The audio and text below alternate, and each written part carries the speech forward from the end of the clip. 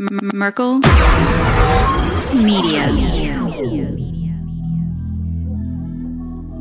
This was all circulating around the base that a giant had been killed, but no one was supposed to talk about it. I saw 3 long, bony fingers reach up underneath the door, curl up to grab it, and then disappear. When he came over to me, dude, he slithered over to me. And this giant comes out of the cave and they're all frozen. And he starts running and firing at this giant. Well, the giant moves. He's got a spear in one hand and he's running really fast and spears Dan and holds him up like this. Somebody yells, shoot him in the face, shoot him in the face. They basically decapitate him. Got closer. When he got about 15 yards away from me, I raised that 12 gauge and I blowed his head off. I feel something pulling at my leg, and I look over and there are 2 small gray entities pulling at me. And they're literally, I'm getting pulled off the bed. I reached my hand into this bush and I touched air. Couldn't breathe and I couldn't move because I know I'm seeing a monster.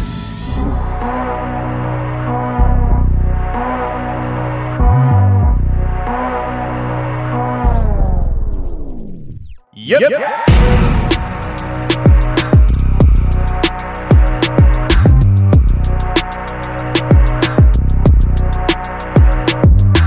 Welcome to the show, everybody. You're listening to the Confessionals Podcast. I'm your host, Tony Merkel. Thanks for being here. If you have a crazy, wild experience you want to share with me on the show, go ahead and shoot me an email. My email address is contact@theconfessionalspodcast.com. That's contact@theconfessionalspodcast.com.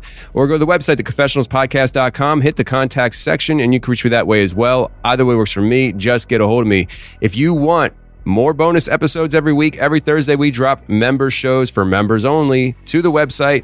With the website membership, you will get access to the app, which has all the content on it, plus the content is also on the website. You get the Tuesday shows ad-free, and you get access to overtime episodes. Today might be an overtime episode, or it just might be a super long episode, or it might be a 3-section episode where we do a public show, an overtime, and a member show, because we have an in-studio guest today, and he packs a punch. And he has a lot of different experiences. He is one of those guys that has lived many lives, literally, and we'll get into it. But I want to let you guys know before we get into this conversation with our in-studio guest today, this episode is presented by Broken Branch. That's Broken Branch Designs LLC.com. This is an apparel company. They sell a bunch of cool stuff, all topical, Mothman, Bigfoot, Krakens, all that stuff, t-shirts, blankets, mugs, all that stuff. And they met me at the Smoky Mountain Bigfoot Conference, and they gave me a free t-shirt, which I'm sporting right now at the time of this recording. If you're on YouTube, you can probably see the t-shirt right now in the studio. It is a sweet t-shirt, and I just wanted to give them love because it feels really good on my skin, and I just wanted to give them a shout out. So Broken Branch, they don't know I'm doing this, but I'm doing it. Broken Branch Designs LLC.com.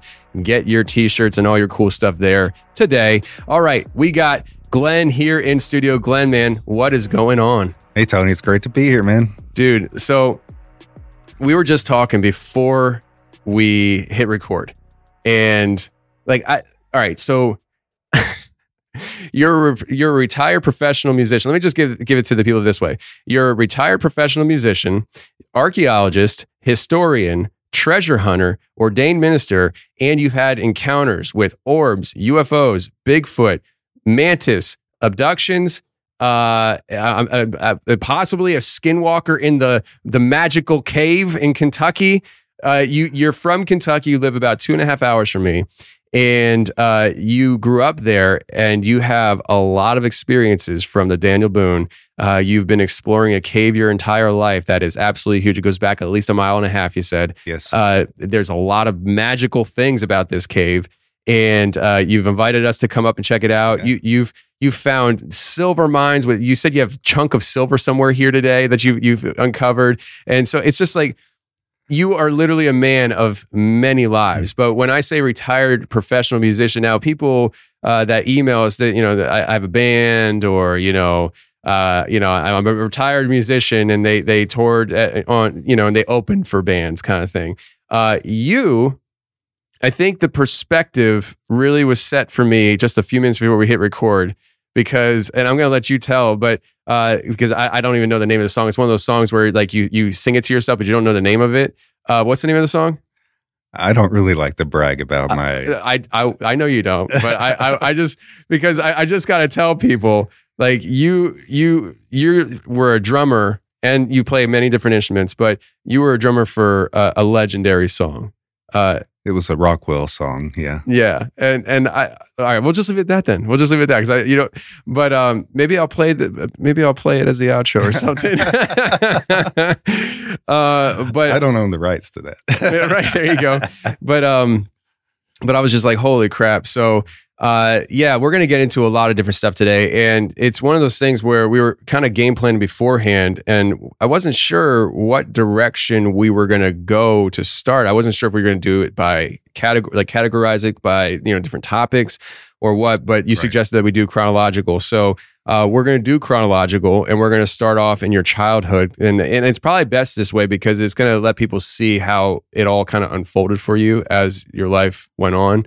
But you started out in Kentucky as a kid, and the weird starts pretty much right away in your life. Correct. Yeah. And it just kind of carries throughout your life. And what I find interesting is that you've traveled the world. Yeah. You've lived in the Caribbean. You've explored Mayan ruins. You've done all these different things, and you wound up coming right back home. And now you're in Kentucky again. And we were talking last night at dinner, and I think you said that you didn't really plan on coming back to Kentucky. It wasn't something that was in the cards, and it just happened. Yeah. And it's interesting because it kind of made me sit back in the moment and think, will I ever wind up going back to Pennsylvania? And I'm like, I don't think so. I'm not going back. I love it here. I think you got a good situation. Yeah, I'm not really. Well, you thought you had a good situation going in the Caribbean, I did, yeah. So you just never know, I guess. So it's important to never say never, I guess. But that's true. I'm not planning on it. Yeah. So we're gonna start it off there, man, and I'm gonna hand it over to you. And let's start off in early childhood. You were born in Kentucky, and we're gonna start off, I guess, with the abduction stuff, because that kind of kicks it off, and it might have a lot to do with how the direction of your life went. Yeah, I think so. Yeah, so wherever you want to start, the age and what was going on, what was your memories, what happened? Sure. I was 5 years old. I was living in Lexington, Kentucky. I was adopted. My birth mother was Albanian, and I don't really know anything about my birth father, from a long line of musicians, Masons, on both sides of the family. But I was 5 years old and living in Lexington, and at night, these grays would come to my window, wake me up, and I would be scared to death. They'd be looking at me, and somehow they would get me out. And the next thing I would know, I'm on a craft somewhere. They would always return me to my front yard outside. And there was a neighbor that lived 2 doors down. She was my age also. She would be there with me. It was the two of us. And we would just be there standing in the front yard, like in our pajamas. How did we get out here? Go back in the house. I would tell my parents I was scared to death.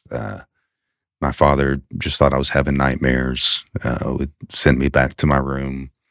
And this continued the whole time we lived in this house, which was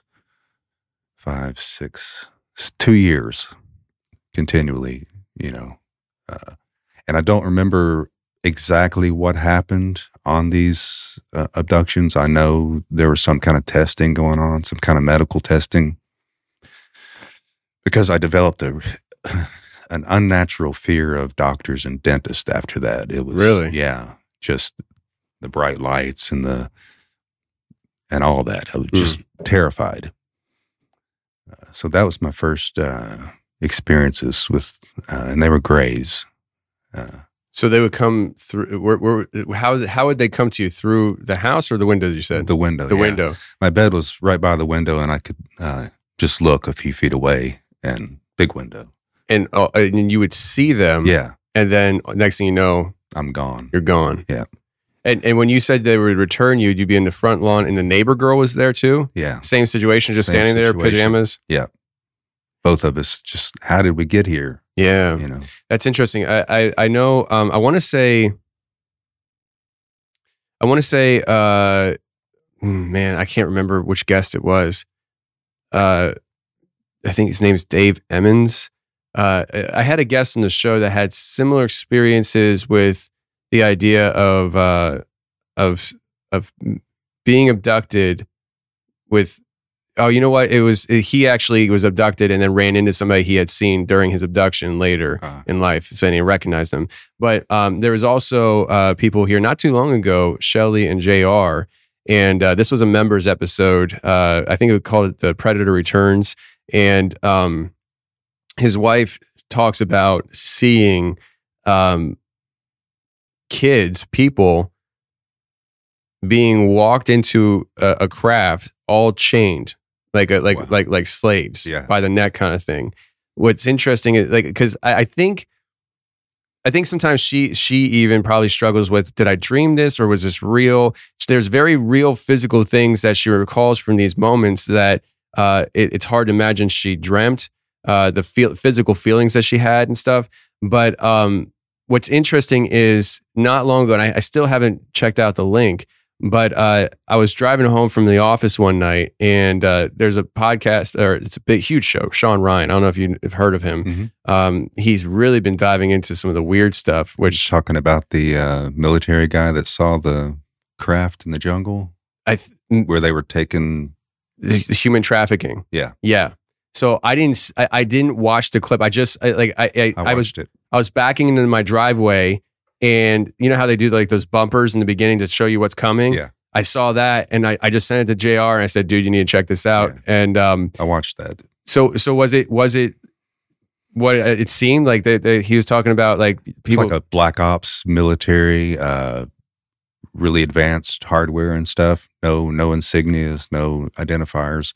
They were threatened to be killed multiple times, and then they witnessed this craft hovering over like a granite slab, and they witnessed these big like shipping containers that had ventilation and stuff on them, and they were supposedly loading. It was during a natural disaster, and people disappear in a natural disaster. Haiti.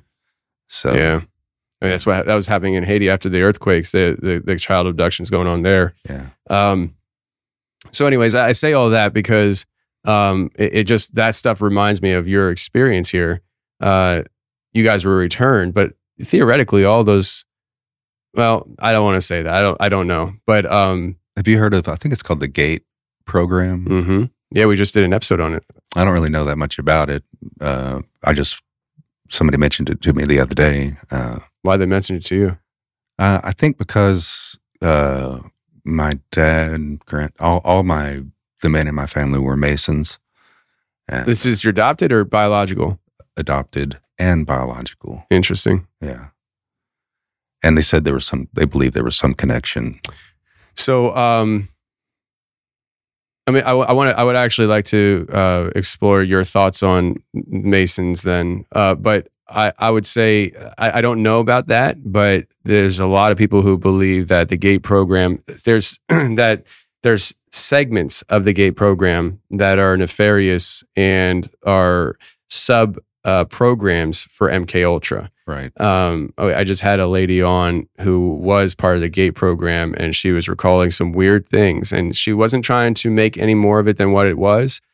But, you know, she recalled like one time her and these other kids had to go to a museum at night and sleep there next to a mummy. Oh, wow. And it seemed very ritualistic, you know? And but then there's other people, like a guy emailed me after he heard that, and he said he was part of the GATE program and he doesn't remember anything weird about it.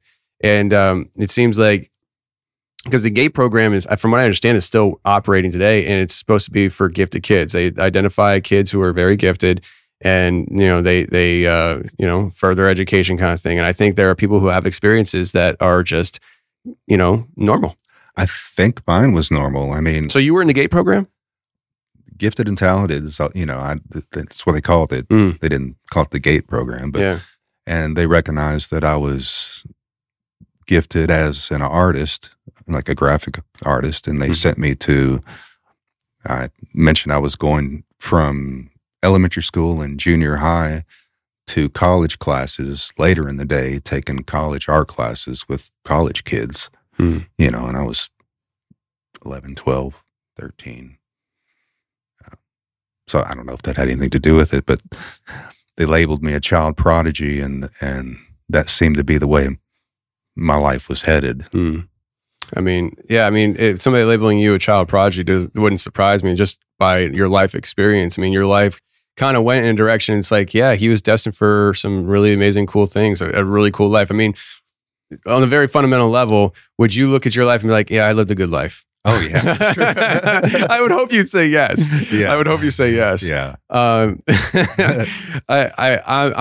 very excited that I'm meeting you and getting to know you, because just there's simple things we were discussing last night at dinner that you invited us up to the property about, and I'm just like, man, that like we were talking about treasure hunting last night, and to me, obviously, yeah, finding a treasure would be amazing, but living in the moment, that time you spend treasure hunting, to me, is the treasure. It is. The hunt is the treasure. It is.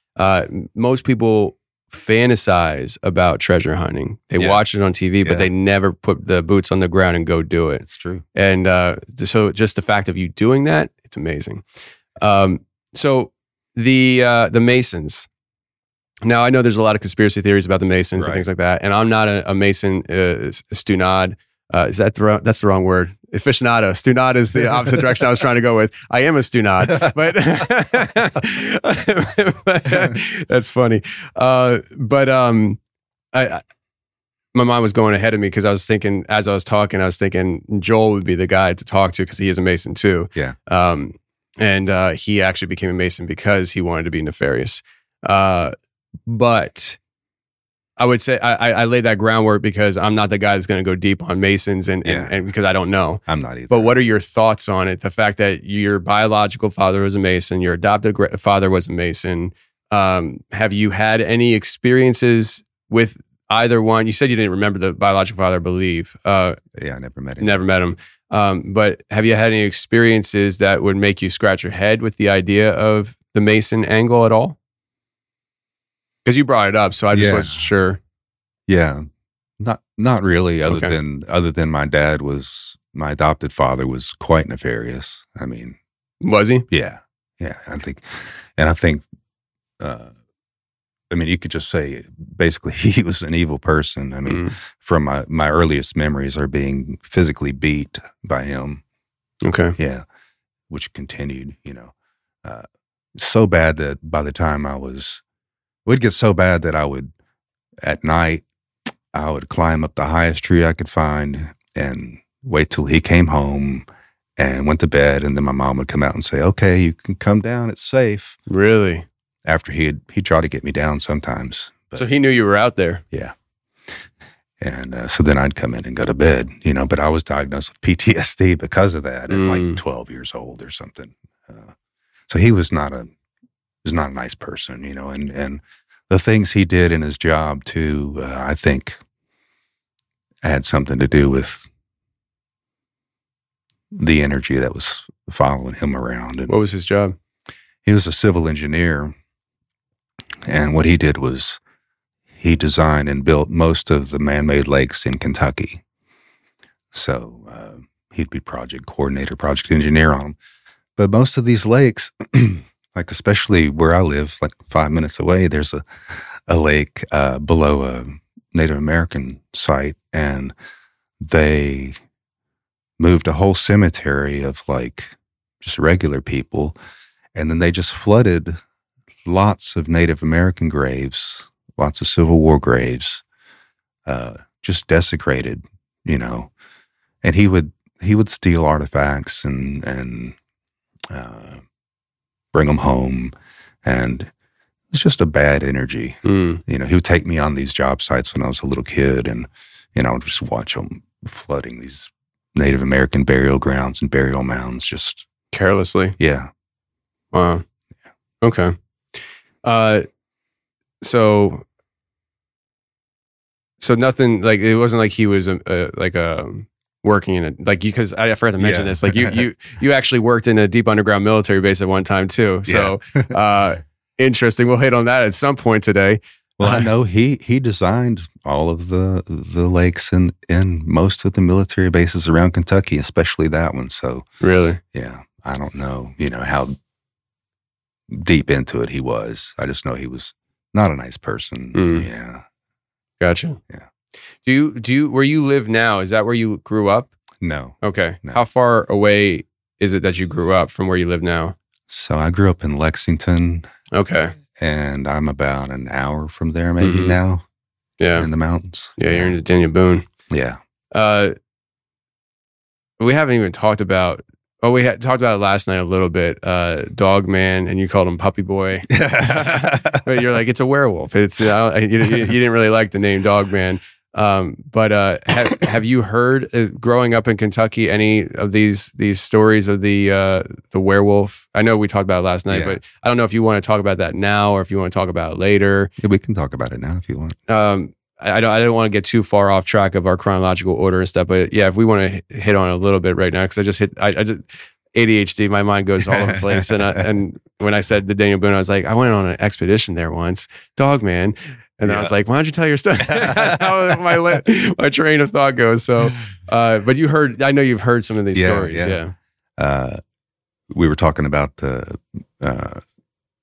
Brenton Sawin story that I heard that happened just a few miles from me in the next county over, which I'm pretty much on the county line right there in the Daniel Boone. I can tell you what happened there if you want. Yeah, go for it. Okay. So evidently, there's a guy that lived who's a Vietnam vet, totally self-sufficient, off-the-grid guy, lived out in the middle of the woods in a cabin, and I believe it was Lee County or Clay County, one of the ones that borders where I live.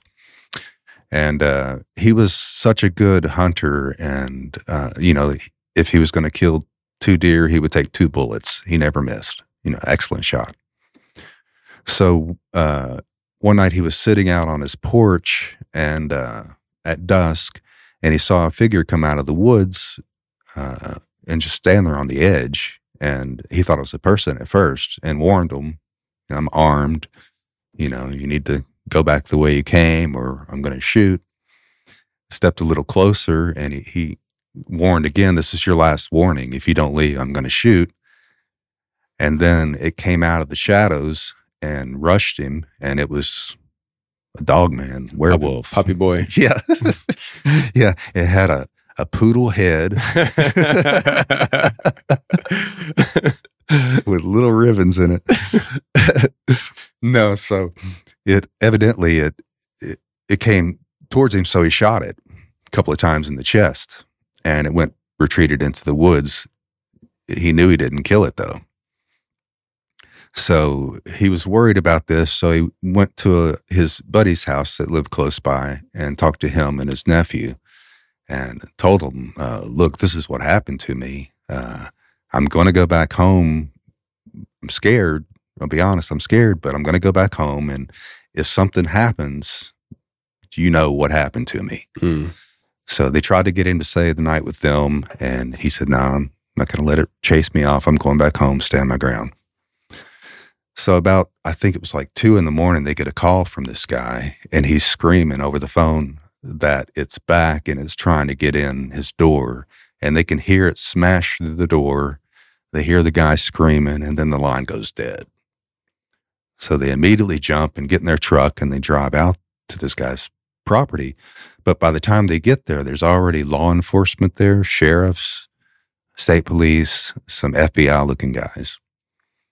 And he knows the sheriff, so he asks him, what's going on? And he's like, all we found was his foot just ripped off, and there's blood everywhere. The door's been smashed in, splintered.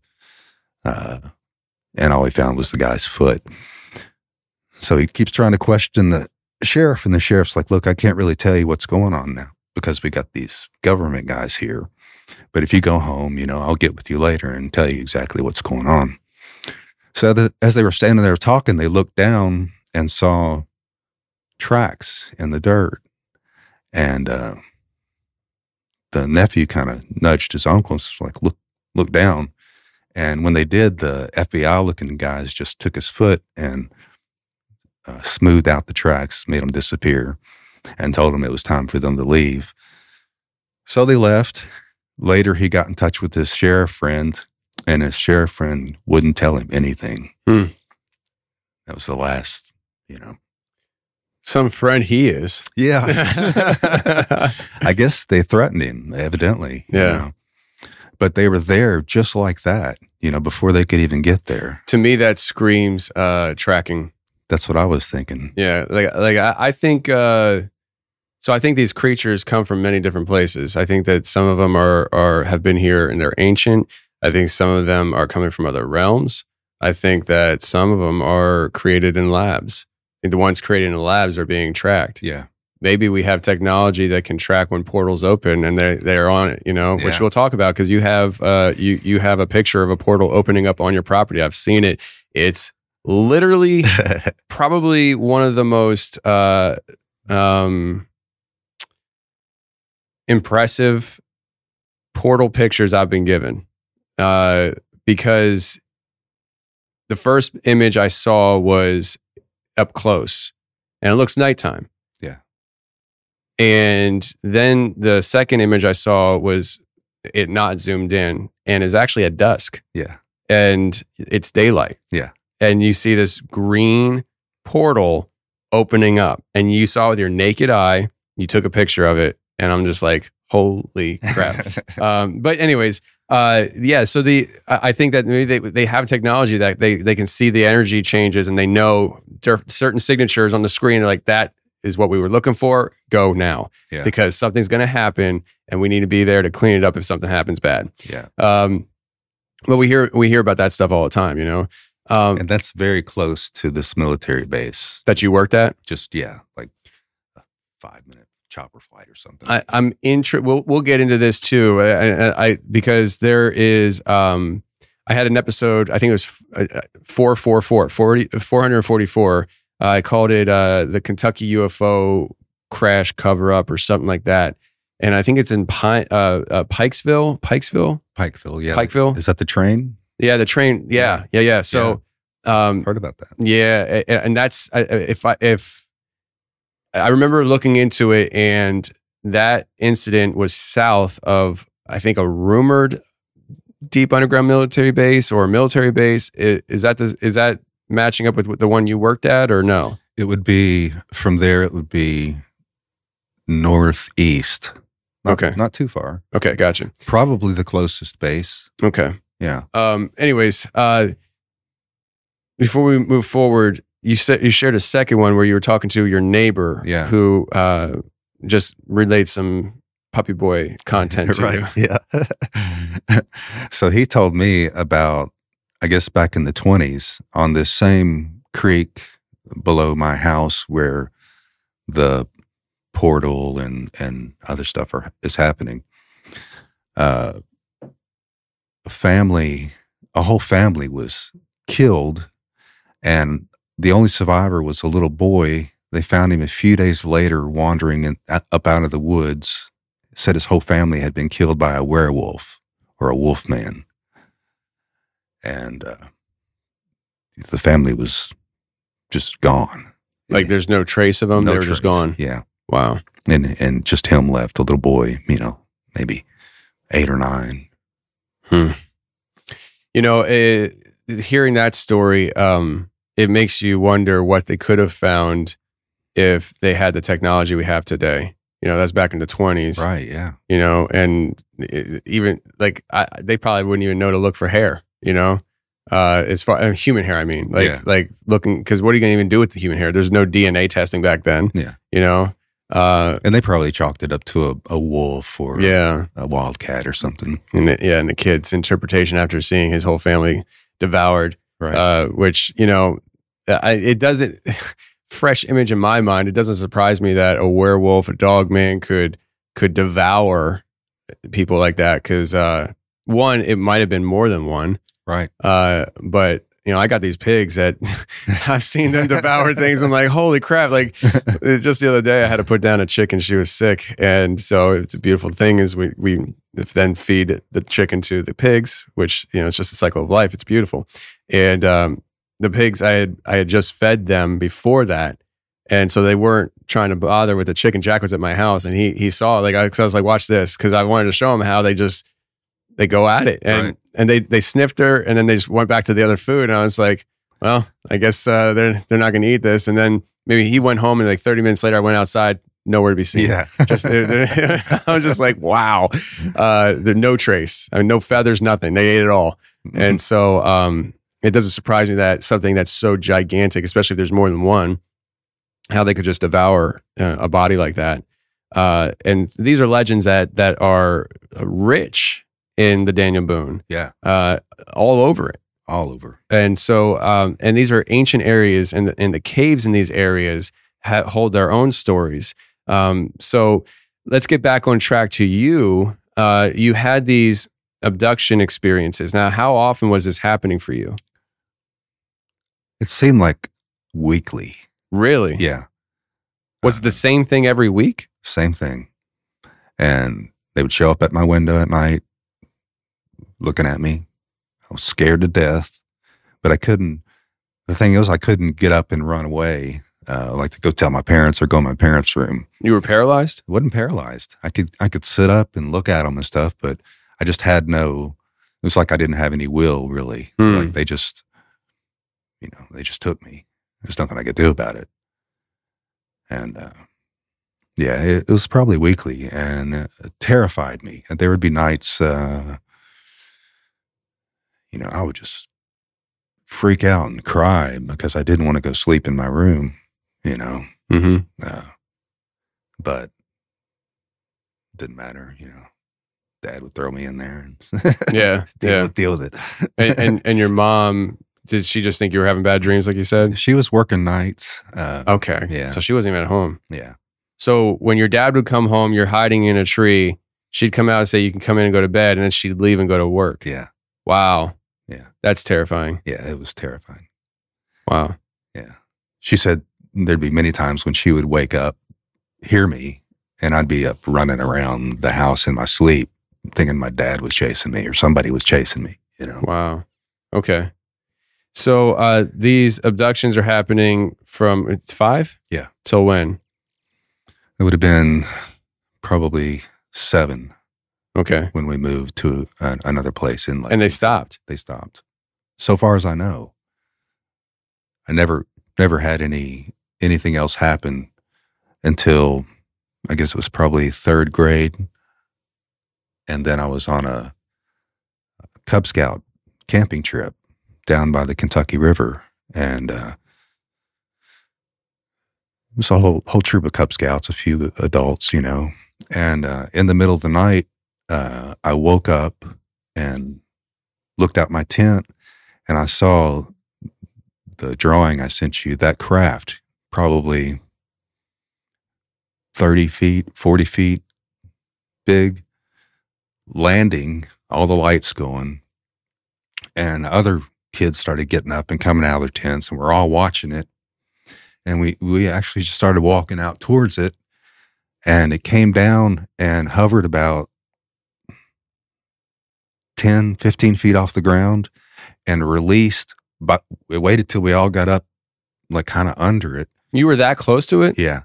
And it released some kind of white mist that just completely bathed us to where you couldn't see anything. And that was the last thing we remembered until the next morning. And I woke up and I was like, hey, do you guys remember seeing yeah, I remember. Well, but that was all. We didn't remember what happened after the mist covered us. Did you talk to the counselors about it? The guys, the adults that were with you? Yeah. They didn't believe you? No, not at all. Did the other kid, And it wasn't all of us. It was just a few of us. Like maybe 15 of us, maybe half of us. And what, the others just kept sleeping? Yeah. Was there a noise that came with this that woke you guys up? No noise. So some of you just instinctually woke up? Just woke up. Like it was calling you? Yeah. Just woke up and started looking out the tent for it. Wow. Yeah. And you all walked to the point that you're underneath it? Yeah. And it's only 10 or 15 feet above us, hovering with the lights going, completely silent. And you said you were 7-ish? Yeah. No, Third grade. Third grade. Yeah. Whatever age that is. All right. So, and I'm not expecting you to remember everything, but do you remember what was going through your mind as you were approaching this thing? Like, were you consciously thinking, why am I walking towards this? You obviously weren't that scared. I wasn't scared. I was amazed. It was beautiful. That's what I was thinking. Like, what is this? This is beautiful. I've never seen anything like this. I didn't know anything about UFOs or whatever. This was, flying saucers. This was before I had that knowledge at all. Yeah. It wasn't until years later when I saw Close Encounters of the Third Kind in the theater. And I was like, oh, that's what happened to us. What do you think that is? What do you think? There's something about Hollywood. Well, Jacques Vallée worked on, was the creative director for that movie. He was the UFO researcher. That makes sense then. Like Project Blue Book and stuff. Yeah. Interesting. There's something that Hollywood tells reality through fiction. Yeah. And we see that a lot. Yeah. And so you having that experience where a light bulb goes and you're like, oh, it's interesting. The other kids that experience that, they don't remember going back to bed like you. Were you all just kind of like what was the after effect of this? Was it something that you couldn't let go and you kept on thinking about, and were they the same way or what? I mean, have you kept in touch with any of those kids as you grew up? No. And I don't. Soon after that, I left the Cub Scouts too. Because of that? Yeah. Really? Yeah. Wow. Yeah.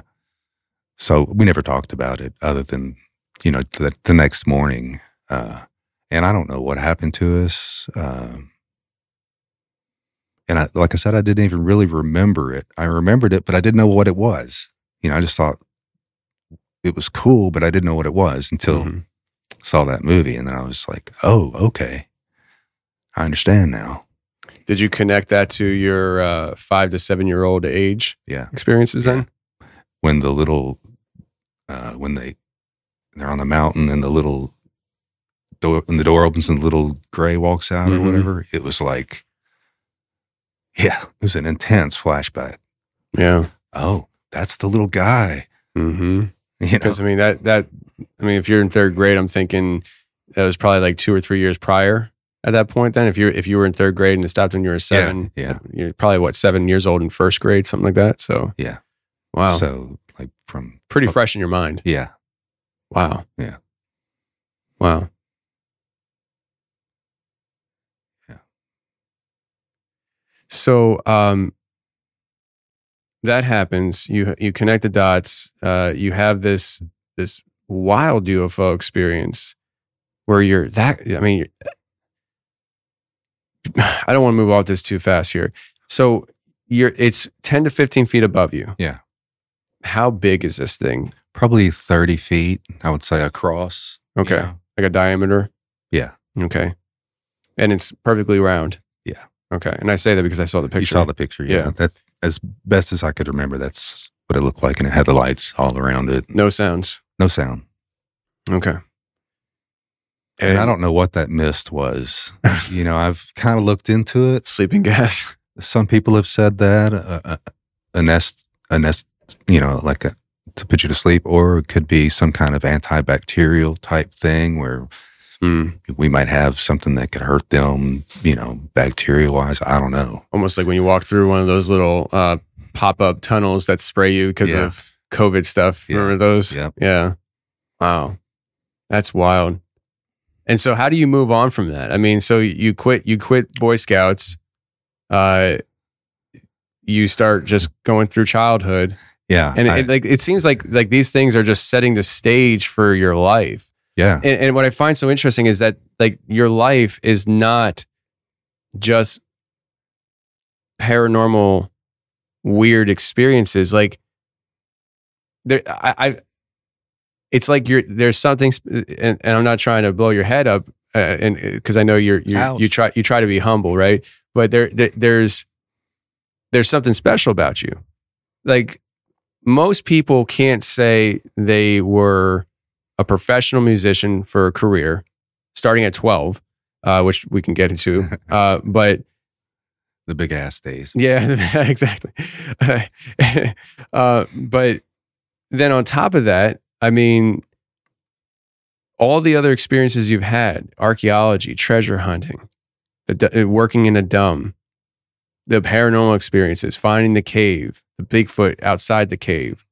Like, it's just, there's something about you that I feel like certain people have these markers on their life. And to me, it seems like you have a very like unique marker on your life. It opened my eyes and it made me it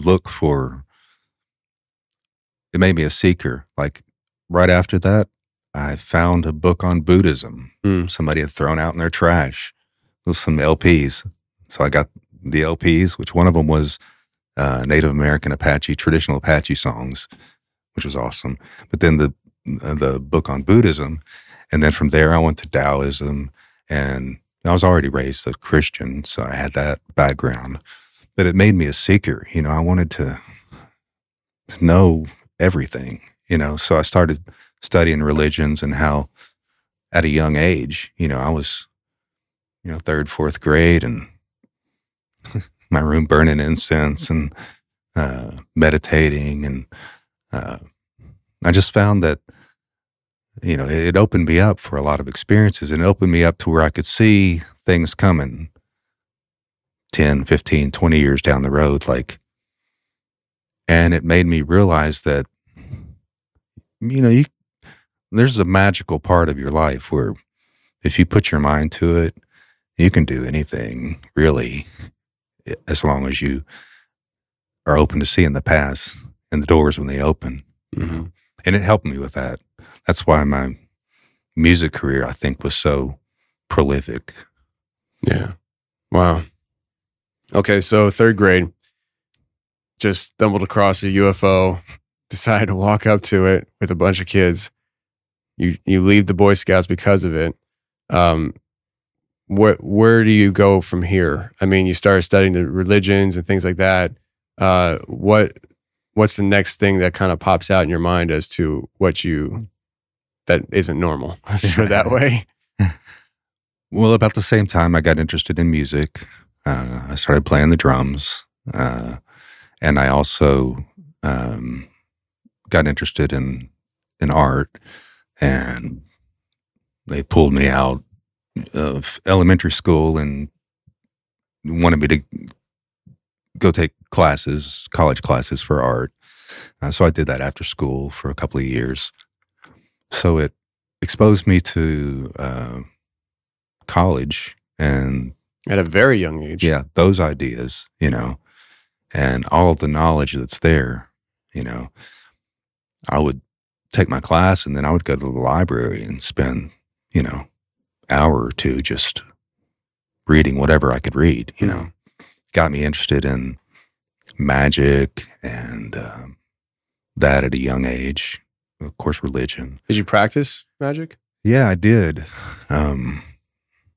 It works. I mean, there's a lot of positive you can do with it, but there's also a lot of negative, you know, as you know. And sometimes what you think, your intention might be positive, but time has a way of shifting things around where what you think, you know, you had good intentions and it was, you thought it was positive, but the reality is a lot of times it comes around and bites you, and you know, years later. So I dabbled in that and realized that it was real, and it was not something that I wanted to, mess with. Yeah. I stuck more, I focused more on self-evolution and meditation and learning,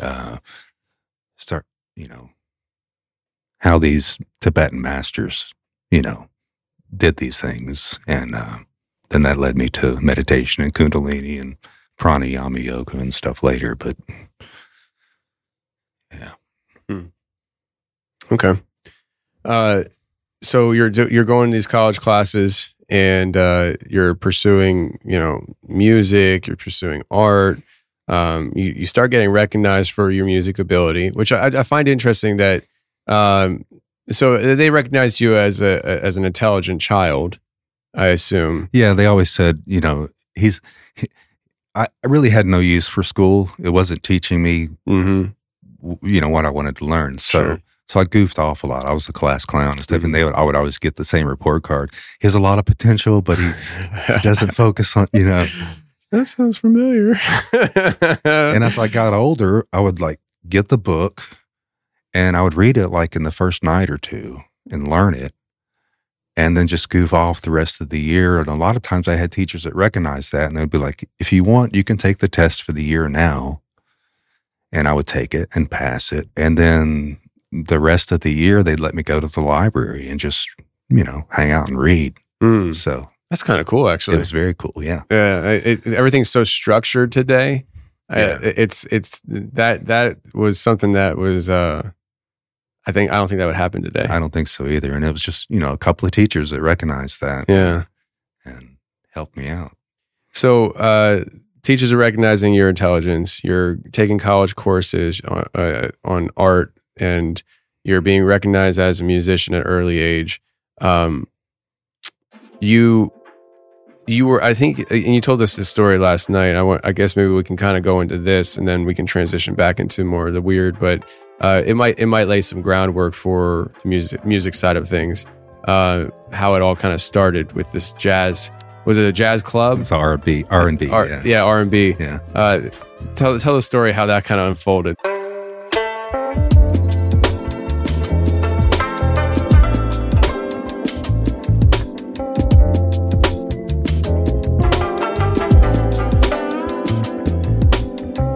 This episode is brought to you by BetterHelp. So the last 2 weeks of being a trucker were some of the most stressful moments of my life. I had handed my 2-week notice in, and it wasn't to go work at another job, but to go and work for myself and start building Merkle Media. I tossed and turned in bed all night and hardly slept. I was terrified. Then, on my new first day of self-employment, the terrified feeling was amplified even more because there was no turning back now. There were no more working overtime hours to be able to pay the bills and feed the kids.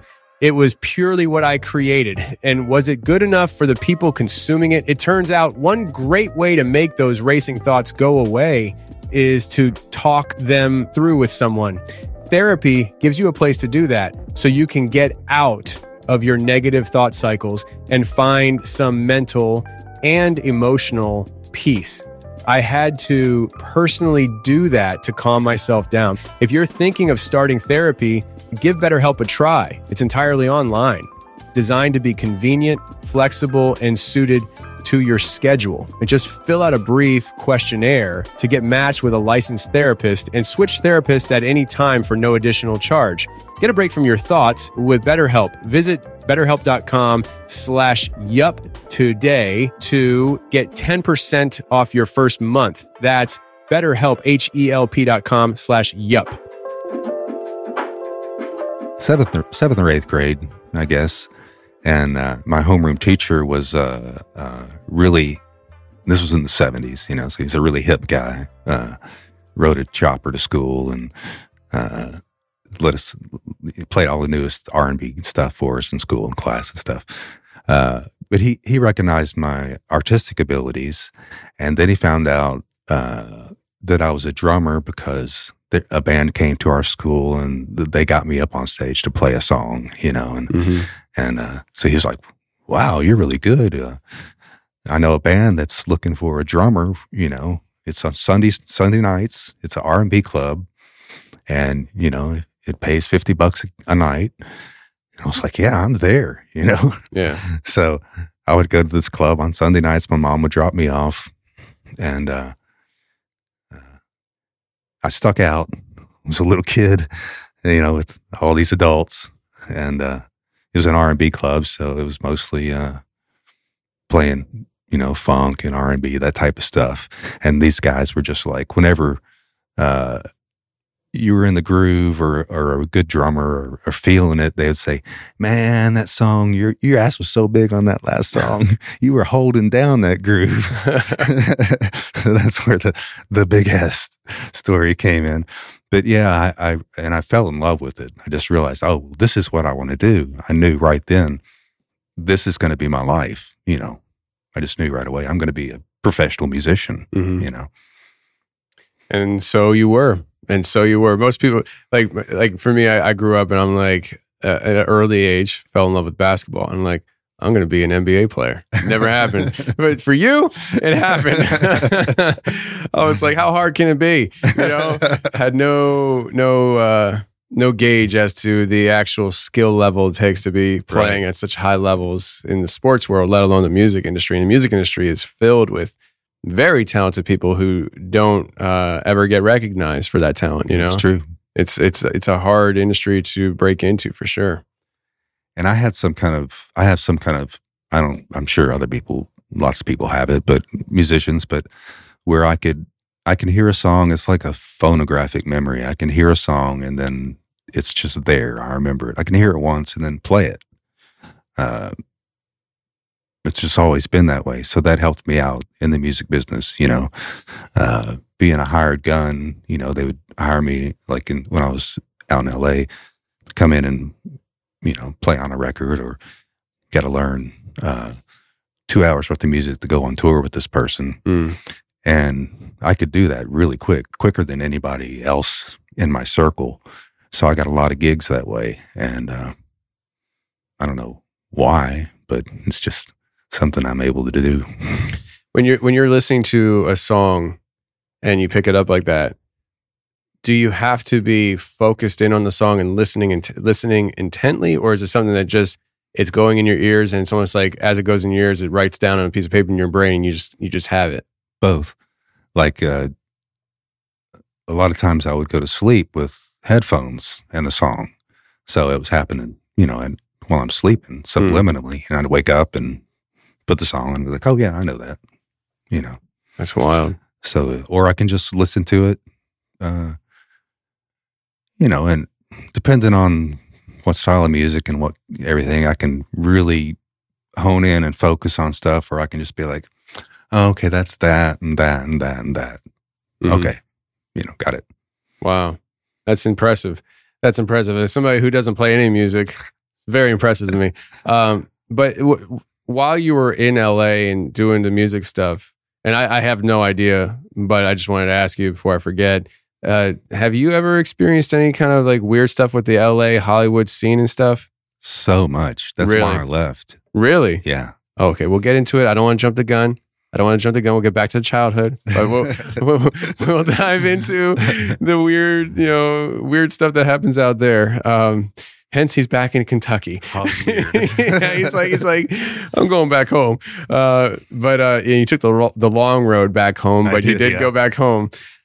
So where do we go from here? I mean, you had that experience with the UFO as a Boy Scout. Your childhood still. I know I don't know when the scoop scar comes in, where you send me pictures as an adult. So where are we going here with the weird in your life? Let's see. The next place, I guess, would be as far as extraterrestrial stuff. Or anything, whatever is the next in your life. 'Cause I think as I'm talking to you more, it is important that we just lay the groundwork on your life, and let's not try to skip things to keep it on topic. Let's talk about your life, because I think at the end of it, you know, there's a lot of people that's going to listen to this and they're going to be able to be like, oh, well, he said this happened when he was a kid. Maybe that's why this happened at 20, right. You know? Yeah.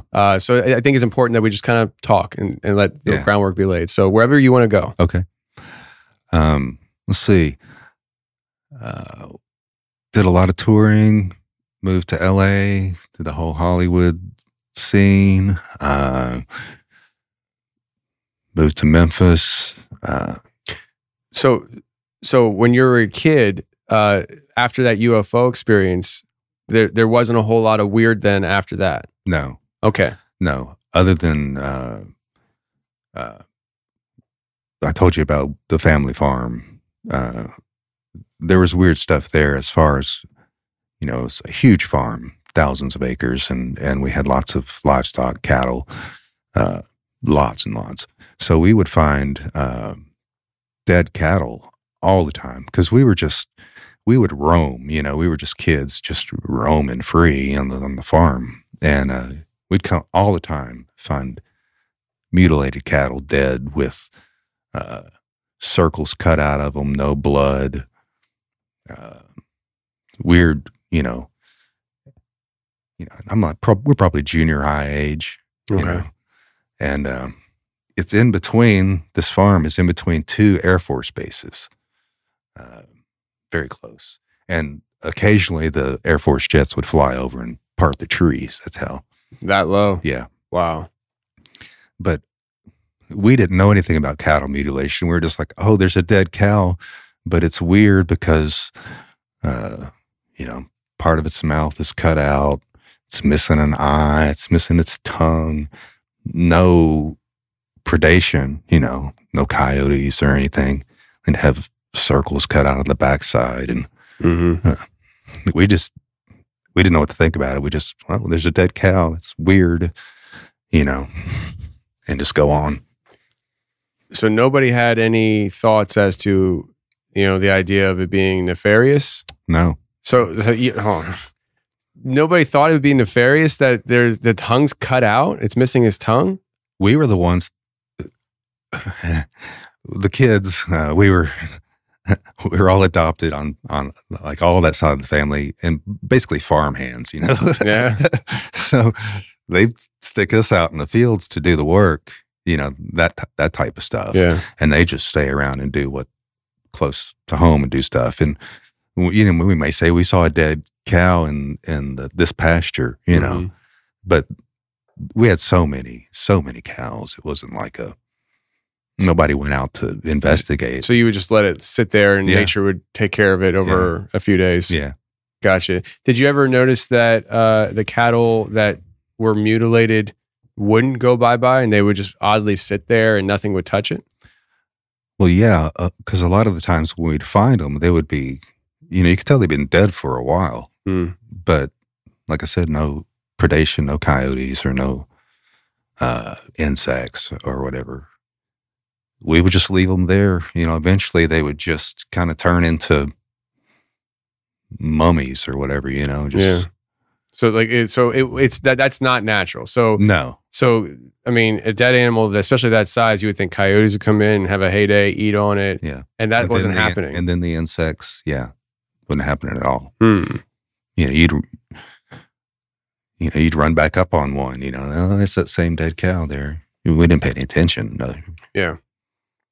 That's interesting. So yeah, it seems like, so the adults didn't venture out that far. That was your job. Yeah. So it's like, okay, dead cow.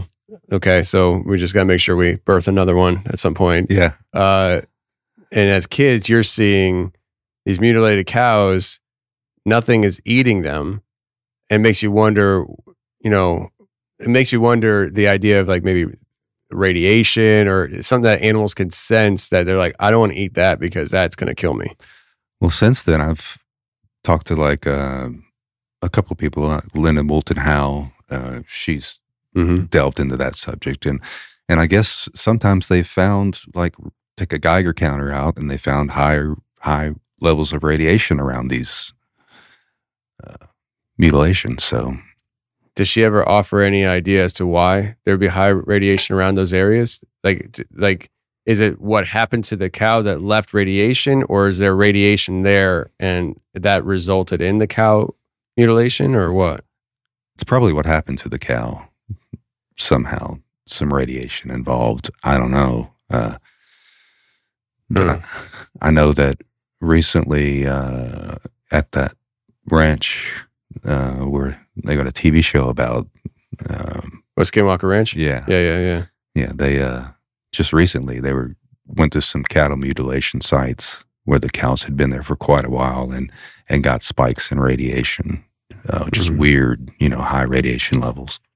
So I don't know if I said this on a recording before, but at the time of this recording, a few weeks ago, Jack and I went up into the mountains with Brian from Black Mass Paranormal, and Brian had been up there all day.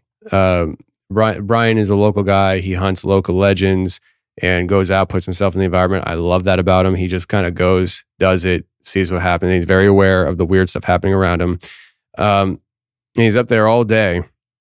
And we were working, so we couldn't go up with him, but we went up later in the afternoon for a few hours. I would say about 2 hours.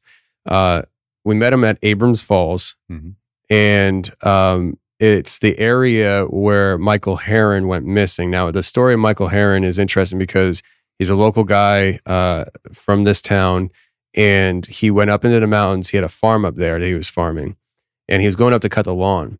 He drove his truck up there, had his lawnmower on the back of a trailer. He gets to the house, and he leaves his gun, his phone, his wallet, everything in his truck, hops on a four-wheeler, and drives off down the road.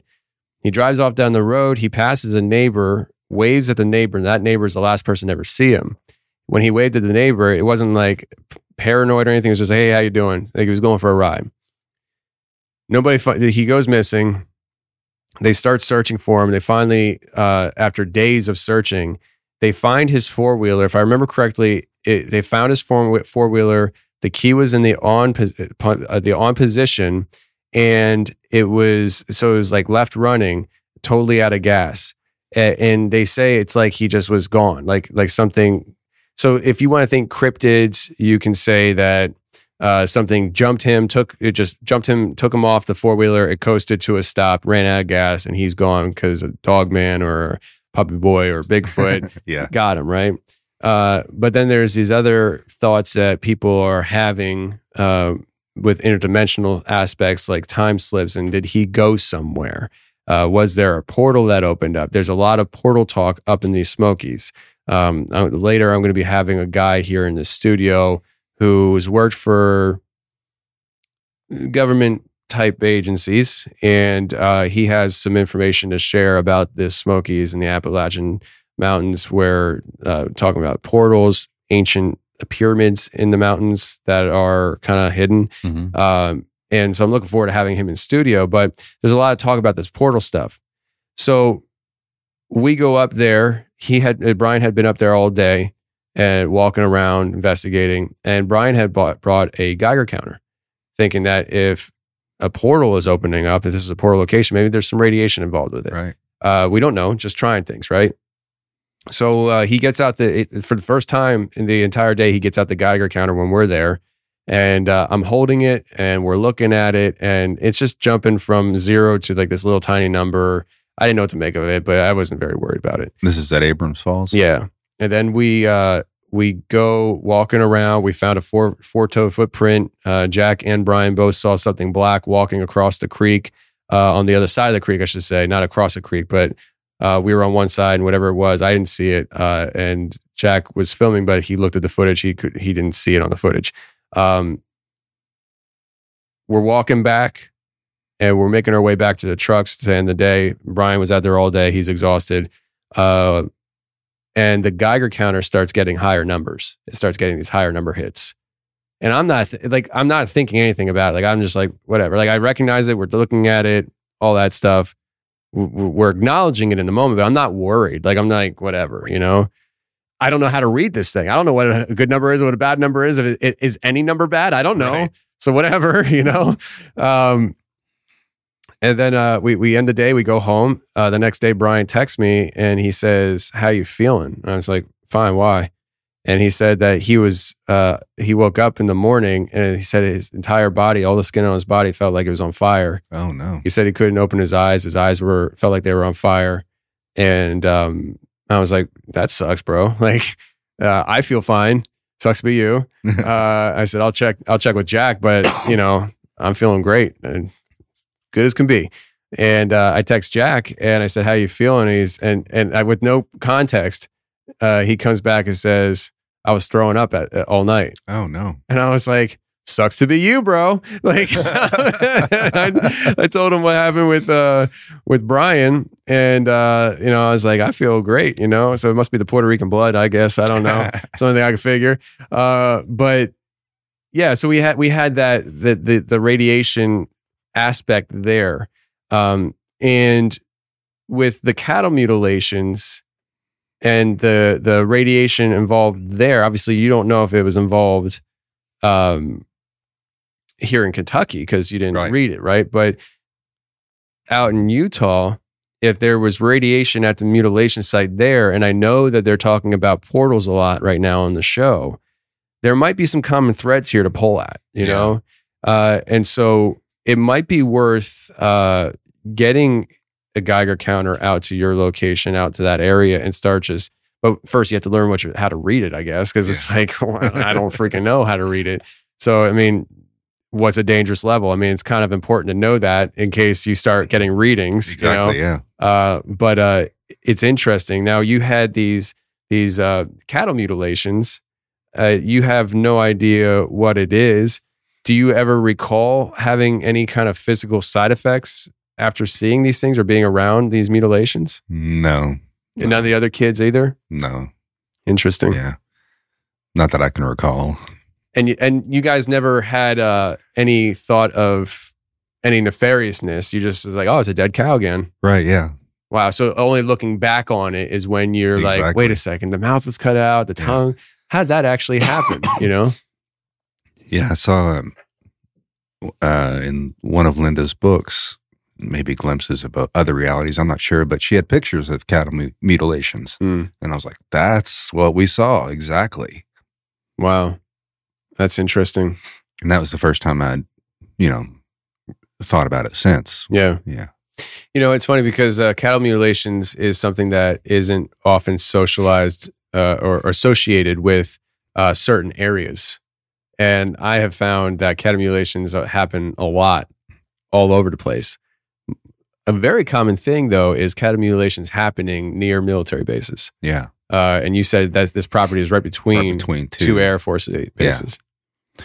And I know Shannon mentioned there was a guy in Kentucky that does research into cattle mutilations, but I haven't linked with him yet. But so it's people are aware of it. Yeah. Going around the farms in Kentucky. So your farm isn't the only farm that had this happening? No. Is it still happening today? Do you know? Probably. I don't know. Not on our farm because we no longer have livestock. Okay. Yeah. Is it still in the family, the farm? Yeah. Yeah. You have access to it? Yeah. Yeah. Do you go there often? No, it's a little farther than 5 minutes down the road. 5 minutes down the road. Yeah. Just so people understand, like you typically only travel about 5 minutes within where you live. Yeah. And I have no idea how you agreed to come here to meet with me, but I'm grateful. But I got to return the favor and come up to you next time. That's right. Yeah. Yeah. It was a battle. I wrestled with myself and really? Yeah. Yeah. You've experienced some pretty traumatic car accidents, so you typically don't like riding a whole lot. Yeah. I usually have a guy drive me around. Yeah. But he was off being a rock star this weekend. Yeah. Recording stuff or other stuff. Yeah. Okay. So you had those experiences as a kid with the cattle mutilations on the family farm. When did what age range was this? From probably, let's see, as far back as I can remember, because we were, 3-4 years old out just roaming. But when we were working, that would have been like 12, 13. We had dirt bikes and we would rustle, round the cattle up and move them from pasture to pasture and do cowboy stuff. But so it was that age, junior high. Okay. You mentioned about how even as a kid, you would explore this cave that we're going to get into later. Was there ever any inkling that there's something different about the cave as a kid? Just, you've seen it. It just looks magical. It's amazing. It looks so out of place looks like something, You could live there. Yeah. Yeah. Yeah. And I guess when Daniel Boone was in the area, he did. Yeah. You know, yeah, when I was a kid, high school age is when we started going there. Like we found petroglyphs, and so I knew just besides the beauty and magical feel of it that, you know, people had been going there forever and ever because they'd left petroglyphs, and there had been a couple of deaths there. Where the water comes out of the cave into that nice turquoise pool. Well, part of that pool goes down and down, bottomless. Really? Yeah.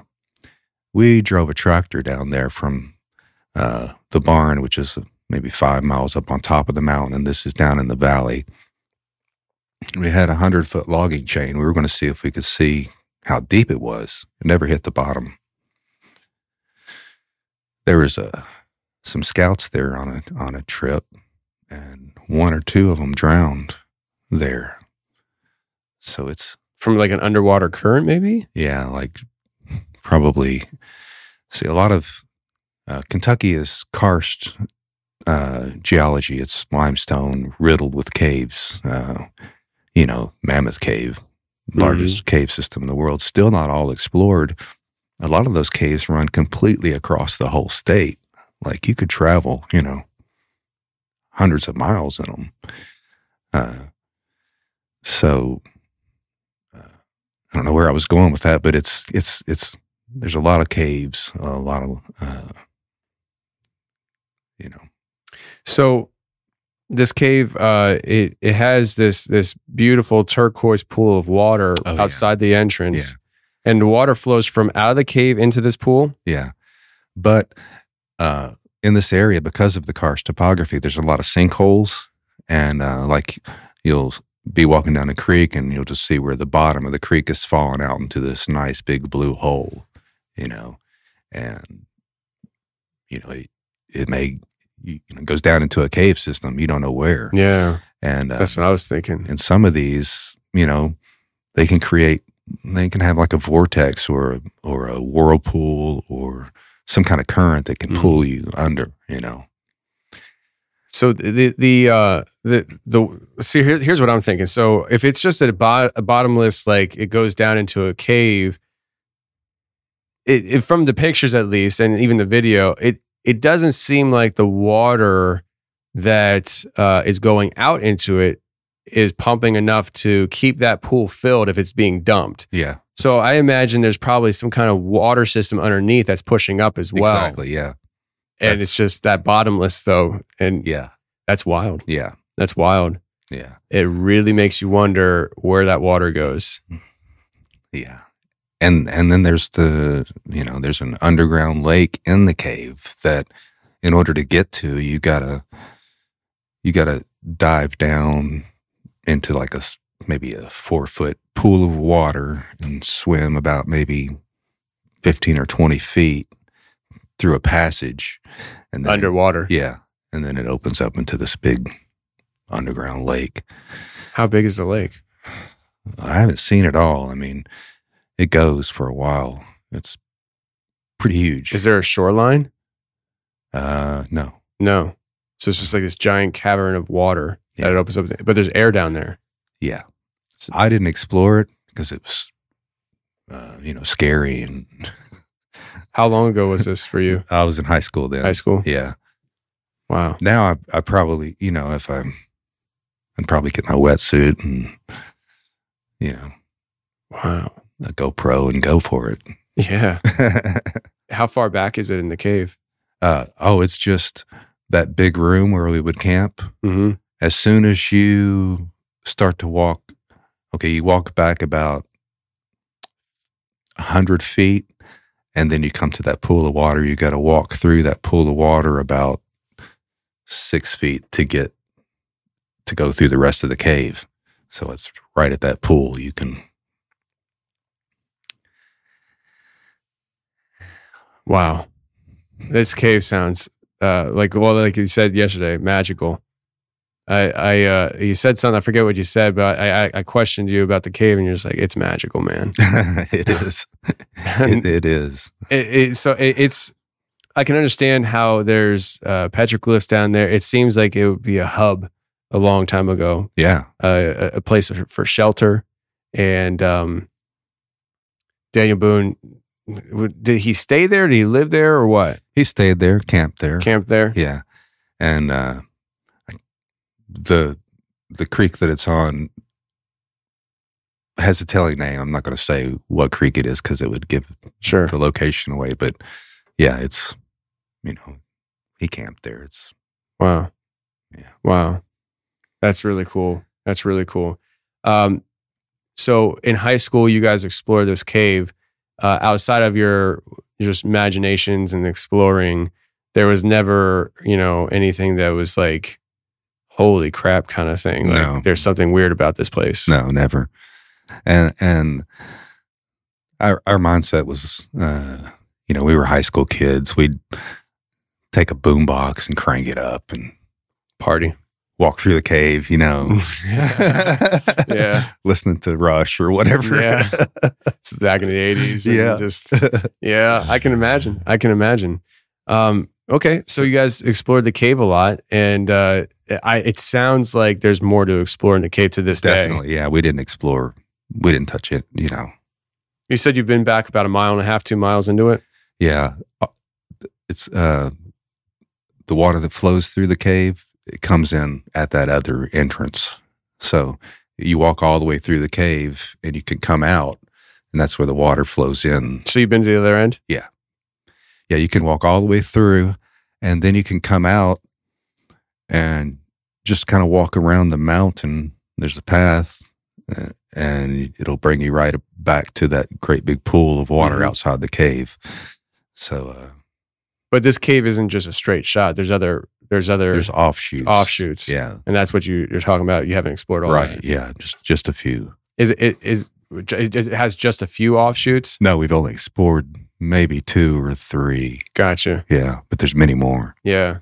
And is it something that you just didn't have the time to explore, or was there a reason why certain areas it was impossible, or what? Basically the time. Yeah. Okay. I mean, we'd go there a lot, and then we'd be like, oh, well, let's go check this shoot off, and follow it to a dead end sometimes, and then so yeah. And when's the last time you were at the cave? It would have been end of last summer. Okay. Yeah, I haven't been back to camp overnight since my face-to-face encounter with Bigfoot. Yeah, which was in, what was it? 2013. Really? Yeah. What were your thoughts about Bigfoot before then? I had no thoughts about Bigfoot. I didn't even know about Bigfoot. When I was a kid, I saw The Legend of Boggy Creek at the theater when it came out, like before another movie or something. It was like the preview, and it scared the hell out of me. I didn't know it was a Bigfoot. It was just they didn't say it was a Bigfoot or whatever. Yeah. But I forgot about that, because I spent a lot of time in the woods. It scared me for that next hunting season, but after that, I just forgot about it. And didn't even know about Bigfoot until the TV show Finding Bigfoot, really. Yeah. So how'd you get linked up with Bobo and Cliff then? Because I know you're friends with them. Yeah. I guess it was about 2010, maybe. I found out about the BFRO and that they had a Kentucky branch and a website. So I put my report of my encounter, and Matt saw it.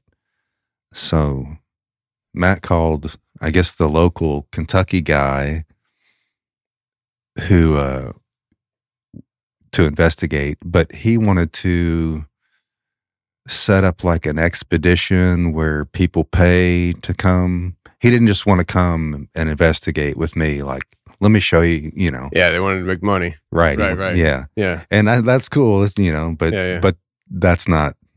It's not what you were trying to do. No, so I didn't I didn't meet up with him. But so then Matt told Cliff, and Cliff called me. I was like, hey, Bobo and I've got this podcast. We want you to come on and tell your story. I was like, all right. So it was like episode 58. They just pretty much started out. Mm-hmm. And so, yeah, that's how we linked up. And Gotcha. And been friends ever since. And yeah, because I was at the conference this past weekend, and Moneymaker was there, Cliff was there, but Bobo wasn't there, but Renee was. Yeah. I didn't get a chance to talk with Moneymaker much at all, but I spent time sitting around a table talking with Renee and Cliff and Matt Pruitt. And, yeah. Just really good people. Yeah. Really, really good people. We don't agree on everything. Right. Yeah. But it was refreshing. Clearly, I'm crazy. I say some crazy and you don't things. have to agree with me. No, but it was refreshing to be able to just kind of talk. Yeah. And not worry. I got a real sense that I could pretty much say anything, and they would be like, "I don't think so," but that's cool that you think that. You know what I mean? Yeah. That's true. I just wanted to sit there and just go, portals. Like it's I was so bad. I just wanted to be like, okay, let's just lay the groundwork here. But shoot, maybe one day we'll have them on the show here. That'd be kind of cool. But yeah. Anyways, we kind of went down this little path here but getting back to the cave. So the last time you were there was at the end of last summer. Yeah. Is this a spot that has ever become frequented by like a popular location for people to hang out at? I mean, no, I imagine it's the opposite because the kids these days don't go outside. Right. Which is actually probably a good thing because if you think about it, like, I'm kind of old school. I was just talking to my wife the other day about, I was like, our kids don't go outside. Tell them to go and play on the sidewalk. It's 95 degrees out. Just tell them to go, throw some water at them. But go out and play in the sprinkler. Yeah, but it's interesting because, all these, what some would say sacred locations, whether they're actually sacred or just to us sacred, are being protected by technology and the youth being distracted. Right. I mean, that case sounds like a place that if it was really well known would have graffiti everywhere. Yeah, it would. And ruined. Yeah. It has some from people in the past, apparently. But no spray paint, though. No, oh, it's not spray paint? No, it's just carvings. That's perfect. Yeah. Okay, so you're just leaving your mark in time. Yeah. Even my petroglyph that I left was a carving. Okay. Yeah. Gotcha. That's cool because because it was Van Halen, right? Yeah. I was like, dang man, that graffiti. But no, if it's carved, that's different. Yeah, it's just their VH logo. Okay. They had on that's cool. Youth has to be youth. That's right. Yeah. So but yeah, it's private. So private property. Yeah. How do you get on it then? I've been friends with the family since high school. They don't mind you going back there? No, I'm like the only person they'll let. Will they let me go back with you? They would. Okay. They let me take who I want, but they don't let anybody else go. And it took a few years for me to get their blessing to go by myself or take other people. Really? Yeah. Okay. So it wasn't just like, oh yeah, I remember you from, No, I mean, like I said, I'm really tight with this family. I played in bands with the older sister, the next brother, and the next brother, all three different bands, different times, and even worked for the grandfather as a plumber. What have you not done? I know. Holy crap. And, his grandmother would feed us lunch every day or his mom would feed us lunch every day. And, so real tight with the family. Yeah. Yeah. Wow. Okay. So, this cave is something that was part of your childhood, kind of left to memory for a long time as you went through life. Yeah. Where does this, so like we talked about you being a musician. Do you look at archaeology and historian in the same vein? So like when you say you're an archaeologist, is this like an amateur archaeologist or No, trained? You're trained? Yeah. How did that whole? I just got interested as a young kid. My older cousin was going to University of Kentucky studying archaeology and anthropology. She took me on a dig when I was about 6th grade, maybe, and I found some spear points. And holding a spear point that's 10,000 years old or 9,000 years old, I got hooked. I loved it. She eventually became the state archaeologist, and I got interested in it. Of course, I was on the road and traveling and stuff, so I didn't do anything with it until the early 90s. I guess I just finished a tour with Sweet FA and moved back to Kentucky and started exploring. And when I got this property, there was a helicopter crash. It was wintertime. And so the NTSB and state police and all the law enforcement was out looking for this crash. On your property? Yeah. You owned it at the time? Yeah. Okay. It didn't crash on our property, but they thought it may have. They found it eventually somewhere else, more towards that creek. Okay. Yeah. So we were walking around looking for this, and I was with one of the law enforcement guys, and we ran up on some guys looting this archaeological site. Actively right there? Actively looting burials and taking bones and beautiful artifacts. What, native? Yeah.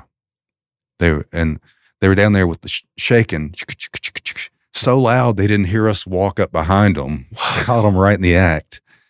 The thing is, though, the law enforcement guy I was with was a local guy, and he's like, "Oh yeah, that's the school teacher, and that's so and so. Oh, they're good old boys." And I'm like, "No, they're not. They're looting property and destroying burials." "Oh, they don't mean any harm. We're just collecting rocks." And I said, "Well, how would you like it if I came over to your family cemetery and dug up your grandma and sold her bones on eBay?" Yeah. "Oh, that's different." I'm like, "How is it different? These are my ancestors on my property. How is it different?" Yeah. And nothing happened to them, but I found that archaeological site because of it. So I got together with the state archaeologist who was from England and had written this book, a textbook that I had read probably 10 times on archaeology. And I had studied hard for probably 5 years, learning everything about archaeology. Then I met this state archaeologist, and he's asking me where I got my doctorate from. And I'm like, "I'm self-taught." He's like, "You taught yourself all of this?" He's like, "You know more than any of my graduate students." I was like, "By the way, I got this book. Can you autograph it for me?" He's like, "You bought that?" He's like, "You're one of the 2 people who bought that." You're the guy that bought that book? Right. Like, "Yeah, I read it 10 times. Would you sign it?" Wow. So Mom fixed us some lunch, and then we went out and walked and went to the site, and I showed him some artifacts that I'd found. And so we got the university out there and did a proper excavation, and turned out through carbon dating, charcoal, and various, you can look at lithics like points and tell when they were made by the style. There's different styles. Like I could look at this Kirk corner notch pine tree point and tell it was, that's 9,000 years old. And because of the slant on the left side, you can tell, oh, it's made, the same guy made this one too.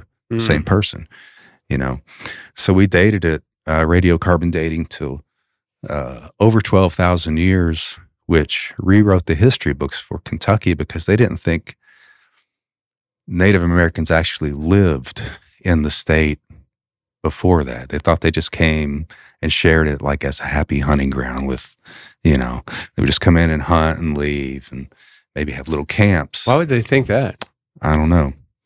It was just what the history had, Pointed towards. Yeah. Wow. but we changed that, and now there's lots of excavations going in the national forest right around there. Really?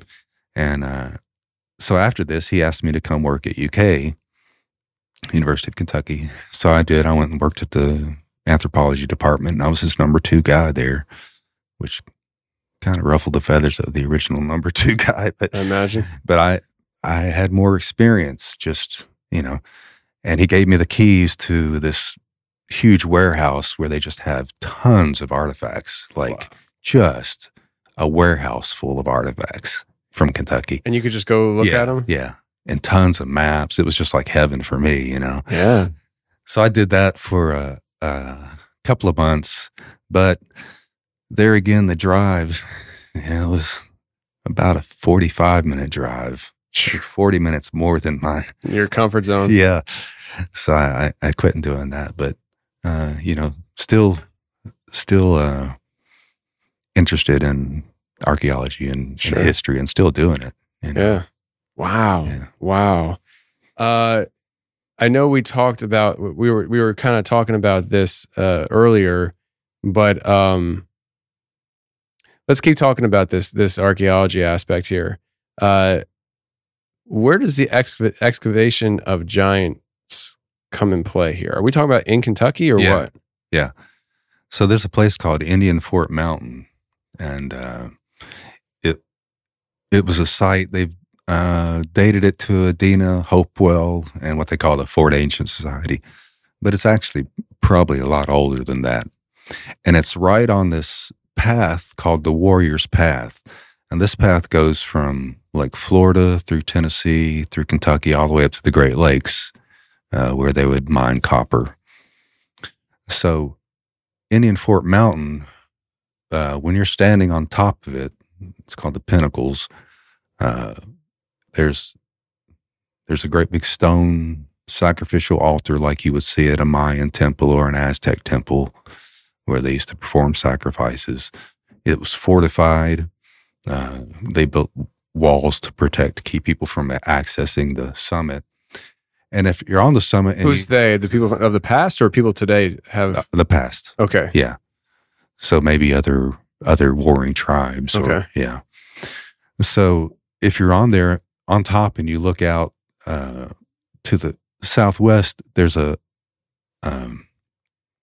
mountain, a knob called Pilot Knob, and it looks like, I think I showed you a picture, a natural pyramid. Mm-hmm. It's like, and they used it as such, and they built these earthworks all around this area for their houses and ceremonial buildings and stuff. And I discovered these earthworks. They're previously unknown. But there was an excavation done I worked on with University of North Carolina, Chapel Hill, and Brea College. And we excavated Indian Fort Mountain and found a burial of an 8-foot tall chief shaman, maybe, with had a hammered copper skull cap and 3 pieces of hammered copper, like breastplates. And I've got slides of those. But yeah, so this guy was 8 feet tall. And, I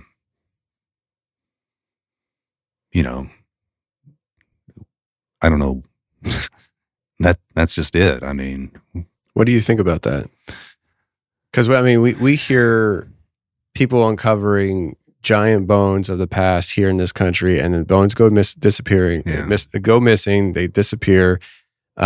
People say the Smithsonian is covering things up. There's a guy who regretfully I wasn't able to get in the studio next time he's in town, but he was a guest for episode 17, I believe, Jason.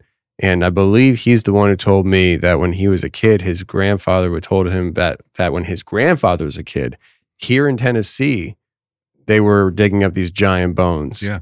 And it's like, supposedly it's not true. It's not real. Yeah. But you're sitting here telling me you were part of a dig where that you dug up an 8-foot tall skeleton. It's real. And Squire and Davis did a survey of most of the burial mounds in the Ohio Valley, I think for Thomas Jefferson. And it's really a thorough survey, archaeological survey. But they list many, many large burials, 8 foot or more. And there's so many. I mean, you know about all the news reports over the years. 8-foot skeleton found in burial mound. You know, the skull was so large it could fit over a man's head. That type of thing. Rows of double teeth, 6 digits on fingers and toes. Did you have any of that on this skeleton? No, it was just big. I mean, that probably could have. Yeah, I'm sure the skull would have, fit over like a helmet. Mm-hmm. But of course, we didn't try that. Wow. But yeah, it's real. And you know, a lot of them were taken by the Smithsonian, and you know. Do you think they destroy it or they hide it? I think they hide it. Why, if you're going to hide it, why not destroy it so you don't have to worry about hiding it? But there are cases of them destroying stuff too. There's they would just dump lots of bones in rivers, you know, just to get rid of them. Yeah. Really? Yeah. So theoretically, the bones are still around somewhere. Or do you think does the water destroy the bones over time? It takes a long time, because when I was treasure diving on that 1622 wreck in Florida, that Spanish galleon, I found bones from those sailors. Really? Yeah. Actually brought back to Kentucky and had a burial. Really? Yeah. You buried the bones you found on the wreck in Kentucky? Yeah, on my farm. That's interesting. Yeah, I just felt like that was no place for eternal rest. Wow. Maybe a nice place under a tree with a view. Wow. Wow. Okay. So this giant skeleton you uncovered, do you have pictures of that? I've got some slides. What do you mean by slides? Like PowerPoint presentation slides, or no, like actual slides? Really? Yeah, because it was 1980 was when this excavation took really place. Yeah. So, and so how old were you when this happened? High school. You were in high school? Yeah, I volunteered because. Were you working at KU in high school? No, this was before. So this was before KU. Yeah. Okay. Before UK. Or KU. Yeah. Yeah. It was Berea College and University of Chapel Hill, North Carolina. But the Berea College, the guy that was in charge was my guitar player's dad, and he was an archaeologist who had spent time in the Middle East and all over. And he kind of became my mentor. You know, he's the one that really got me really involved in it. And before he passed away, he gave me his file on that area where I am. Big, thick file. He said, "You're the only person I know that's interested in this kind of stuff." So, you still have it? Yeah. What kind of information's in there? Oh, man, so much information. Everything about that Indian Fort Mountain and a lot of the burial mounds in the area. Like it gives locations and things that were found and excavations. And was your giant the only giant found?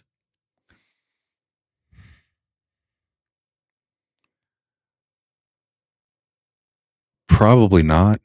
A lot of those mounds around there haven't been excavated. Still? Yeah. What are they waiting for? Just is it one of those things where it's academics that has to be justified? They have to justify it through academics, or is it funding, or is it respect for the mound itself and the burial, or what? No, a lot of it is they're on private property. Some of them, and sometimes the property owner doesn't want that. A lot of times they built their house on top of these mounds. No wonder why it's haunted. Yeah.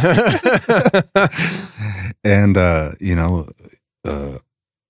it's just,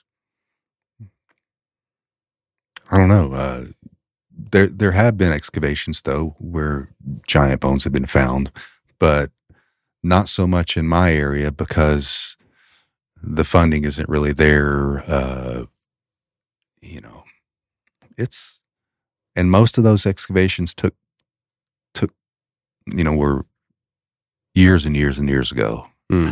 I don't really know of anybody that's doing any work in burial mounds now. Are you against it? I'm not.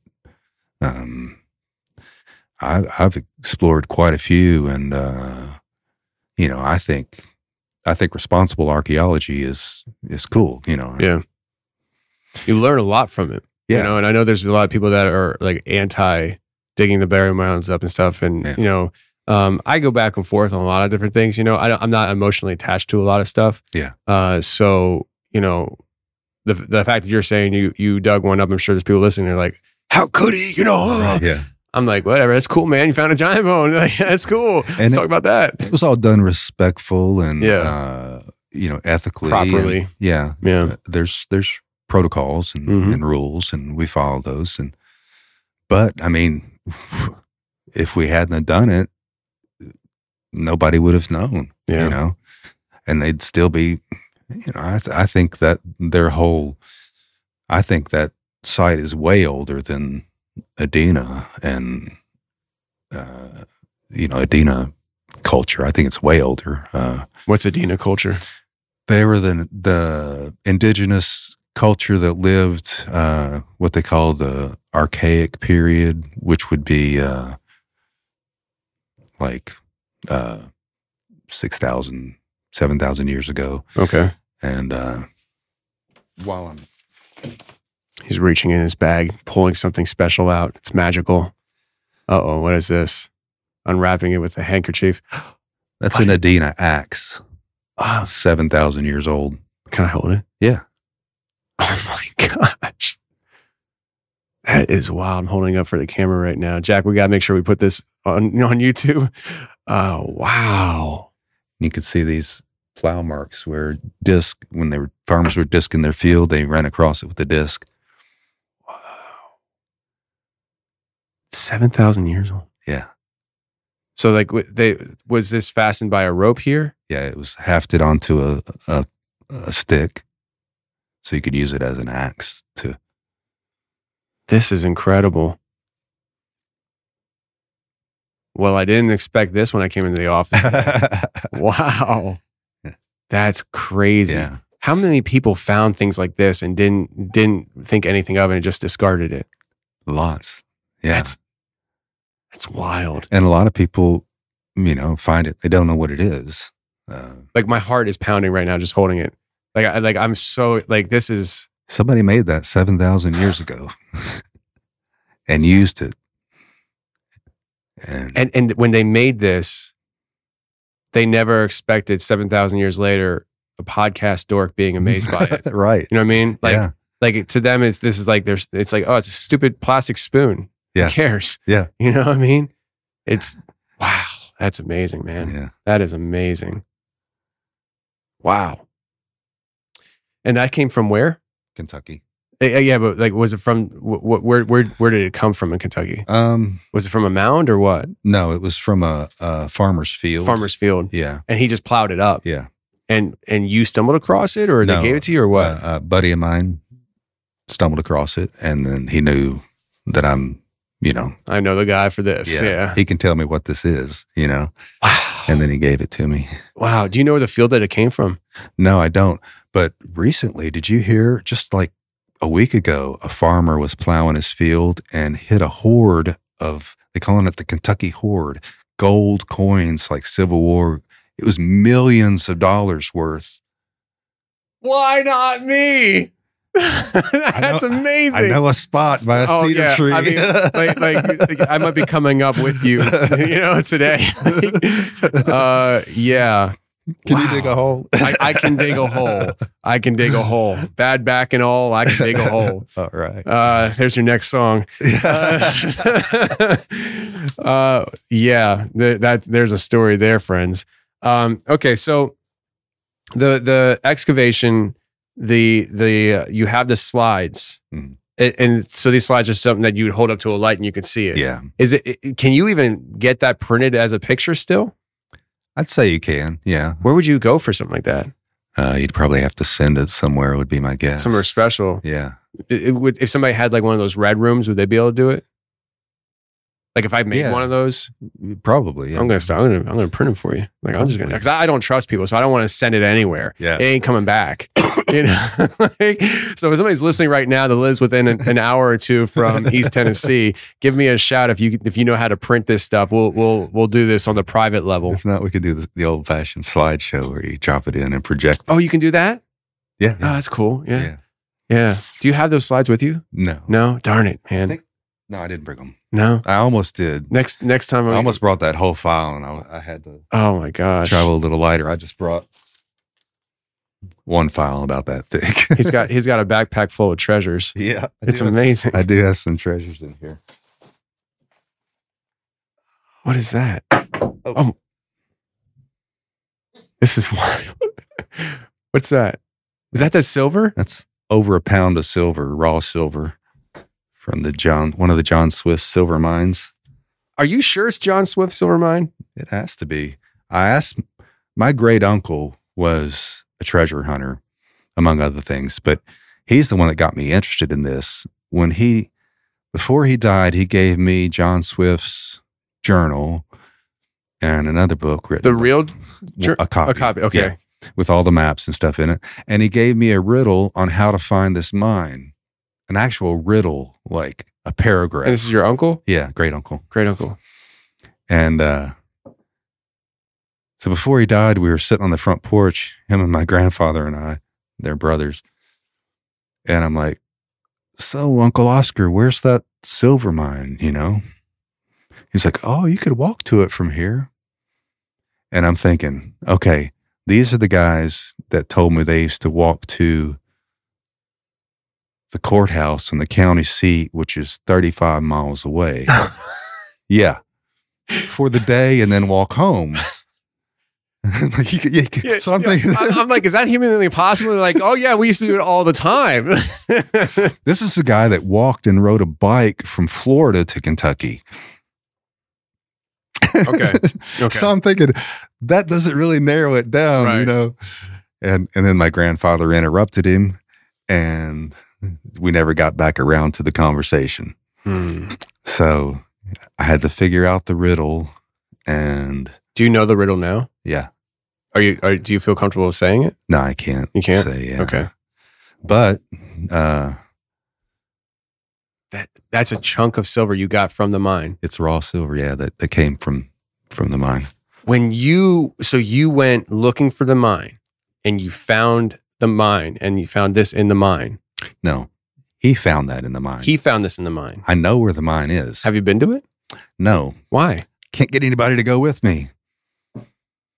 I mean, I'm saying like... I know. Like, and it's even I'm so glad we're... I'm even like, look, I'll share treasure with you if you can just come and dig a hole for me. I'm not saying this is the way it's going to play out, but I know you're listening right now, Justin. I'll talk to him about it later. Justin knows what I mean. So, okay. So what's this? This is quartz crystal that's all over the area. Of the mine? Where I live. Where you live? Yeah, everywhere. And it's got embedded in it is silver, like raw silver in the quartz crystal. Wow. There's also been gold. This is off your property? Yeah, the 40 acres you own? Yeah. Wow. In the creek that runs below the property, there's also been found industrial grade diamonds, gold. This is right below the silver mine. So it's a... Okay. I don't even want to finish the job today. I just want to go to Kentucky. I want to call a recess on this whole recording and just bail on it. And another thing about this quartz being everywhere, it's quartz with copper. You know, quartz, everything in the universe vibrates with a frequency. quartz has the highest vibrational frequency of anything. So, for instance, that's why there's energy in quartz. That's why your watch has got a quartz crystal in it to power it, or piezoelectric. That's quartz crystal energy. Okay. They actually grow crystals in space because they're more symmetrical, and they use them in electronics. So one of the reasons why just popped in my head recently was, why are these UFOs coming and hovering over this one spot all the time, every night? Yeah. There's tons of quartz. Wow. I mean, that's a great thought. I mean, it like, is it accurate? Who knows? But it's a great connection to think about. So we haven't even talked about that, but the property you live on now, every night you can record UFOs to the point that you're bored with it. Right. Yeah. And I've seen video of like the one, we'll just call it an orb UFO, whatever it is. Yeah. You see it flying around, and as it passes by the power lines start sparking. Yeah. And that was like 6 feet from my window. Of the From house. me, yeah. Wow. When I was filming it. Wow. We'll get into that later. I don't want to. So the Swift Silver Mine, where it's at. One of them. There's more than one. There's more than one. Yeah. Okay. So I don't know a ton about the Swift Silver Mine. All I know, this is how I found out about it. Justin from Appalachia Intelligence podcast, they found then they were here talking about it. They found a very large rock that had petroglyphs on it, and it looked like it was trying to tell a story. And somehow they were tipped off that the Swift Silver Mine was marked by a rock or something, and so they started going down this idea of the Swift Silver Mine, right? Mm. They know where the rock's at. They found it. I have pictures of it. He said, whenever you come up, we'll go and get it and check it out. Yeah. That's really all I know much about it. So you're saying there's more than one mine. Yeah. I mean, it's an interesting story. The whole story of Swift is pretty incredible. I could give you a little of the history. Sure, go ahead. Yeah, he was I think he was born in 1621, maybe, in Alexandria, Virginia. Was a Mason. Was in the shipping. Had I think he was a privateer, which is basically a pirate, but the Queen sanctions it. So you go out and you try to, steal from other countries' vessels. So he's basically a pirate. He was in Alexandria, Virginia, ran into basically a homeless young kid on the street named Mundy, and showed him some kindness, took him in, took care of him. And in return, Mundy told him his story. Mundy had been with some French fur trappers and kidnapped by Shawnee, and then natives. Yeah. Okay. Then kidnapped by Cherokee from the Shawnee, who kind of adopted him into their tribe, which they did a lot. That was just common practice. But they started using him as labor to mine silver in these various mines that they had. And so he knew where these mines were. And then eventually they trusted him enough to where he could escape. So he escaped, made his way to Virginia, and that's where he ran into Swift and told him the story. And he's like, I can show you where the mines are. I know exactly where they are because you've been so cool to me, So the word is that he sailed to Cuba to pick up a couple of his friends that were silversmiths also. I think Guys and Jeffries was the name. Came back, organized an expedition, and hiked across the Appalachians. And there was two different routes they took. One was up like towards Fort Pitt and down the Kanawha and Big Sandy. But they had what they called the upper mines and the lower mines. So there's more than one mine. And if you look at the different maps, the various maps that show those, where they left rock carvings or signs to show where these mines were. And if you read the diary, it talks about how they would come and they would work these mines and get as much silver as they could.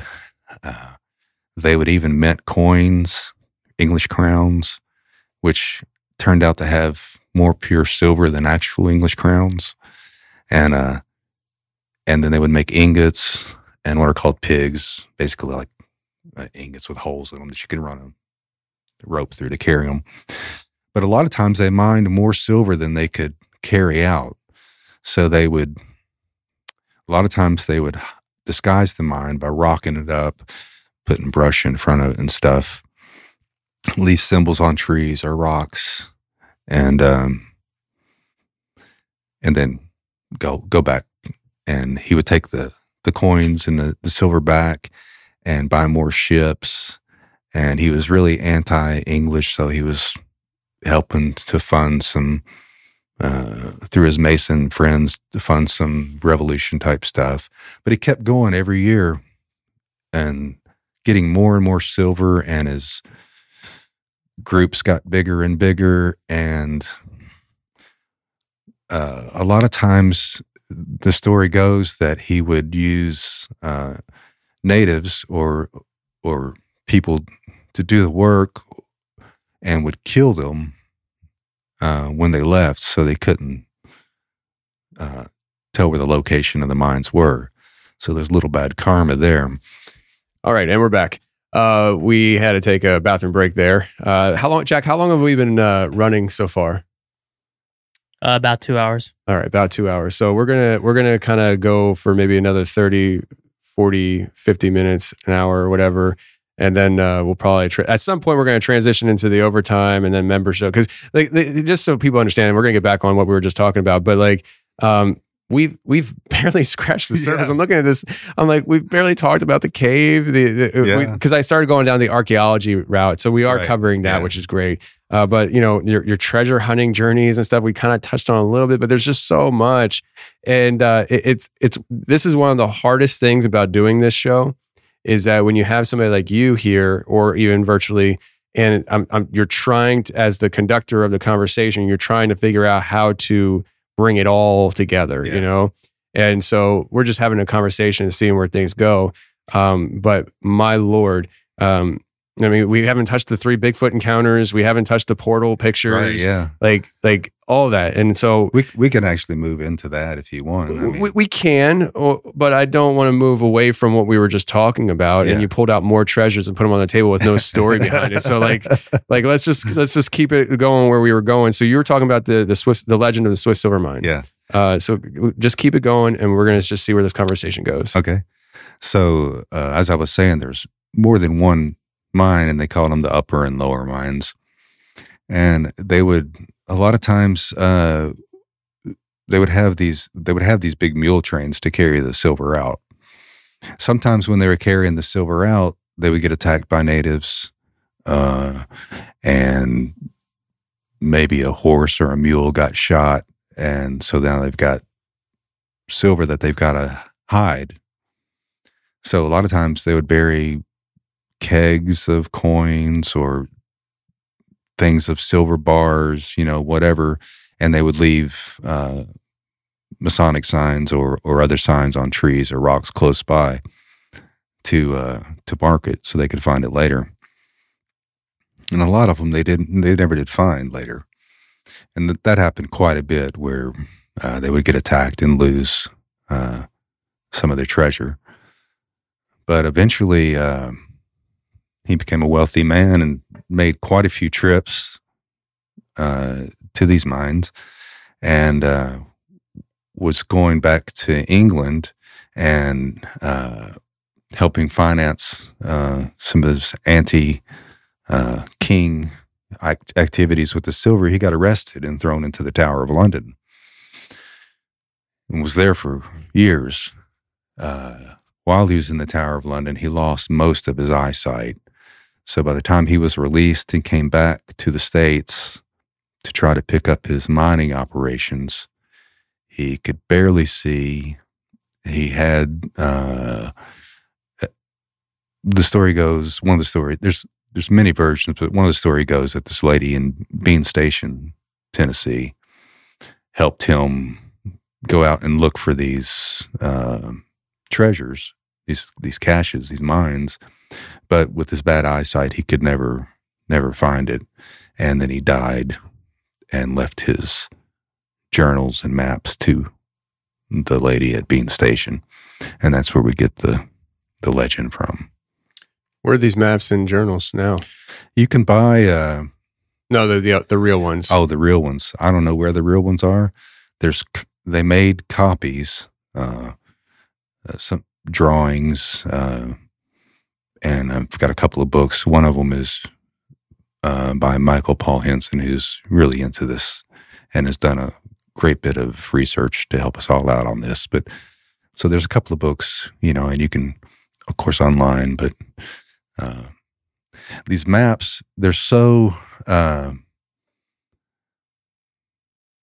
vague.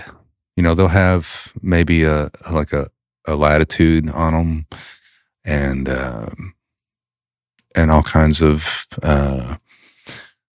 secret symbols and stuff, and it's just so vague that it's hard to. And of course, a lot of those trees that they made the symbols on are gone, and a lot of times they would, like I said, they would wall up these mines to hide them, and they've just been lost to time. How did you find the mine that you're talking about? And remind me, it's because it's been a few minutes here, but have you actually been to it yet? No. You haven't, but you know it's there. I know exactly where it is. So how did you find it, and how do you even know it's there if you've never been there? Okay. Years of research, and then, my uncle telling me you could walk to it from here. But I started looking at old maps, old land deeds for the county where I live, and then I would look at topo maps and satellite maps, and in a very old document, I found a listing of more than one, but the one close to me, a silver mine. So it took a long time to find the right map, an old map that showed it on the map and said silver mine, X marks the spot. Well, that's the creek below my house. And so I started asking some of the old timers around there, my neighbors, have you ever heard about a silver mine or an old mine around here? Well, there's tons of old mines. It's, coal mines and stuff. Mm-hmm. But I told this one guy, this old timer guy, where it looked like it was on the map. And he said, "Oh yeah, I know where that is. That's right below the pour over on the creek. And you go up to the left, and then it's right there on the right." And that's exactly where it showed on the map that I had found. And I talked to a couple more people who actually have a silver mine on I guess it's probably the top of that mountain that they've been trying to work recently, the last few years. So I know exactly where it is. And this is on your property? It's not on my property. It's not? Okay. It borders my property. Like, who owns it? It's National Forest, I think. So if you found it, you'd have to talk to them about it then. It's not like you could just start digging in there, right? Yeah, if it's National Forest. Actually, now that I think about it, I think that's the section that's not National Forest. There's borders on both sides. I think that's private land. But yeah, I would talk to the landowner, for sure. I know where a gold mine is too. Yeah. What? Yeah. This is the gold mine is right below the sacred mountain I told you about. Well, right there, the Civil War burial ground and the Indian burial ground that my father built a lake over. Yeah. Well, right at the head of that hollow is a gold mine. And I talked to the property owner. He said they worked it back in the late 1800s, mid 1800s, but with the technology that they had, they played it out. But that was mid 1800s. He said, you can go up there anytime you want, take your metal detector, and you probably find some gold. And you haven't been up there yet. I haven't. Because you're waiting for somebody. Exactly. You found that somebody. like my job is to talk about crazy stuff, and going on the journeys is part of the job.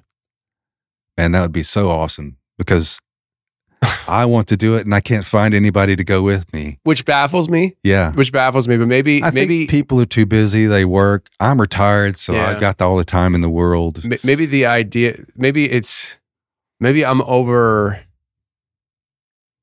about the number of people who have an adventurous spirit, because I have a show where a lot of people that listen to the show have adventurous spirits, but maybe as a broad whole, people don't have that. They don't. As life beats them up. No, they don't. Well, you found somebody who is a very unique situation. That's great because And I'm close to you. Because like I said, the only person I know wants to go out at night in the rain. Yeah. I mean, I'll do that too, but I mean, no. Oh my gosh. Jack, you down? Jack says he's he's right down. on. We're doing it. We're like very much doing it. Yeah. I mean, so yeah. I mean, you're 2.5 hours from me. I mean, as we said last night, you said we could stay at your For place. sure, yeah. But I mean, in all reality, if I had something to do the next day, like say I have an interview scheduled, Right. I could drive up, leave here at 6, be there at 8:30, spend true. a day hunting legends, Yeah. be back for bedtime It's to true, kiss the you kids could. goodnight. Yeah. It's wild, man. I am so... Well, that's the show, everybody. We're leaving. We're going hunting right now. We're going hunting. Forget about the rest of the stories. We're not interested in sharing with you. we're going to be self-serving today. I'm just kidding. So, all right. That's the Swift Silver Mine. Yeah. At least one of them. Right. You know where there's a gold mine. You have permission to go there. Mm-hmm. Definitely going to do that. You mentioned last night, and you hinted at it here, where where there's a stash, and literally you're almost to it, but Correct. your physical condition prevents you from finishing the job. Right. Tell the people about this. Yeah. So there's a Civil War camp where General Grant camped for on the way to the Battle of Richmond, and they basically fought from this campground 5 minutes from the house all the way to the Battle of Richmond. And where they camped, my great-grandfather was camped there as one of the soldiers. I've heard the story. But so I went down there with a metal detector, and I knew that back in the day, historically, when the armies would come through, people would hide their belongings because the armies would come through and take everything they had, money, livestock, food, whatever, So they would usually bury their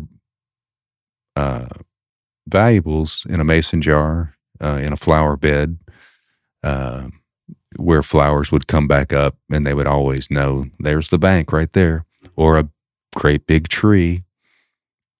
So in this area, I found an old house site with a few wildflower beds still there. So I started detecting it around, and then on the way, I found a giant old-growth cedar tree. So I started hitting that with the metal detector, and it immediately lit up gold and silver, just crazy, singing gold and silver. So all I had was my little spade, and it was in the middle of summer, hard dirt. So I could only dig down 12 inches or so, but it still kept hitting, just another maybe foot below where I had dug to. So I'm like, well, I got to come back here with a real shovel and try to dig it up. So I did go back with the real shovel and my buddy, the one that likes to go out at night in the dark. But as we're heading to this spot, he wanders off and gets lost somewhere. Yeah. He saw a shiny rock in the creek or something and got distracted. So I get to the spot and I turn around. I'm like, where is he? He's gone. What kind of friend is this? What kind of friend is this? Oh, I've got stories on what kind of friend this is. What the heck? Bro, stay on mission. Stay on mission. Yeah. For the love of God, stay on mission. His attention span is like a gnat. Jeez. So I don't know where he is, and I'm standing there with the shovel, 2 torn rotator cuffs, and I'm trying to dig, and it's just not happening. Because there's roots you got to get around and stuff. And I waited around, shot some video, tried to dig some more, and finally just gave up. It's like, well, I better go find him. He's lost, you know? Wow. So I hope nobody has gone back there and found the hole and be like, oh, what's here? Yeah. Is it a high traffic area? No, not at all. So the odds are probably pretty slim. Yeah. It's not easy to get to. So I don't know much about metal detecting, but I do know that there could be things that read as gold that aren't gold. Is that a possibility here? No.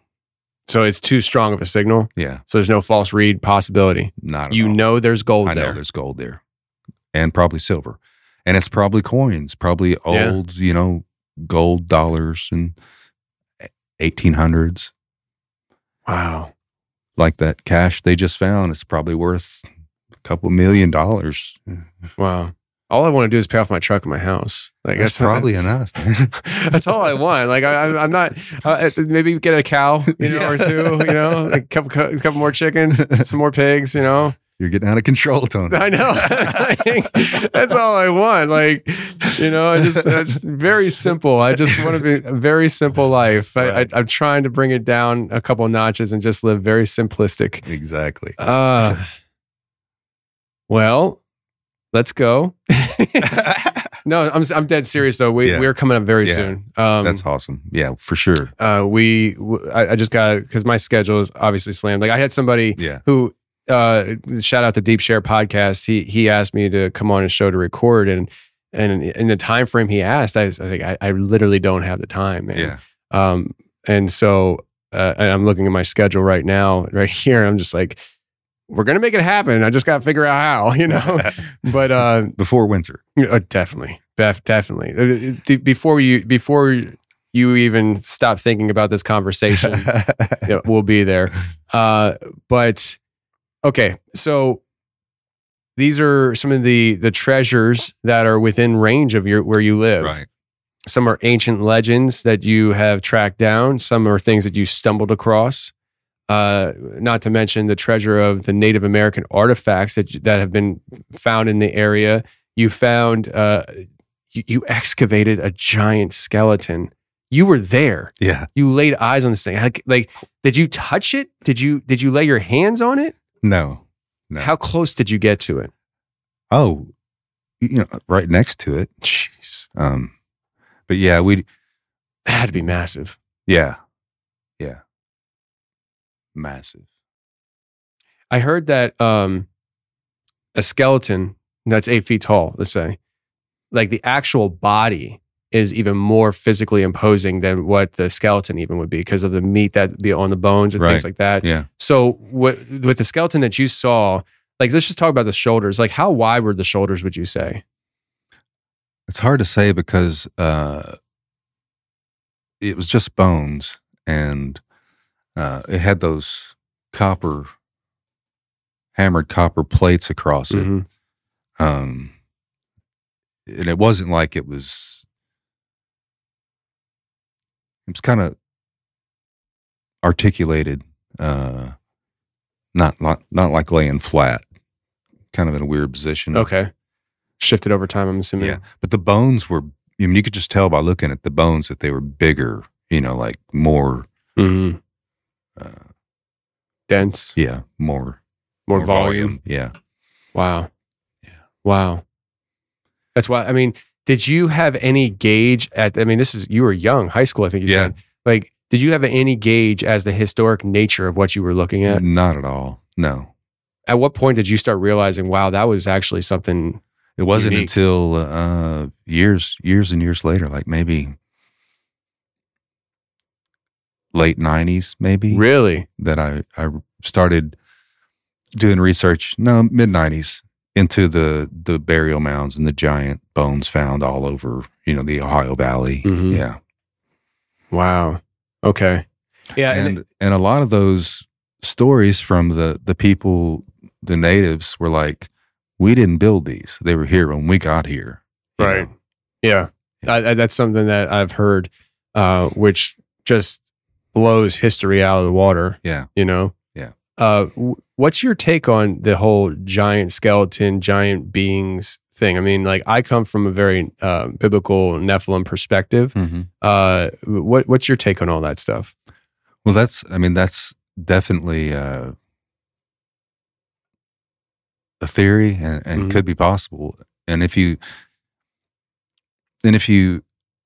like, I've studied religion, I'm ordained. So I've studied all these different various religions and mythologies, and there's a common thread that runs through all of them. And one of that is of giants, or, I think it's a real phenomenon. And I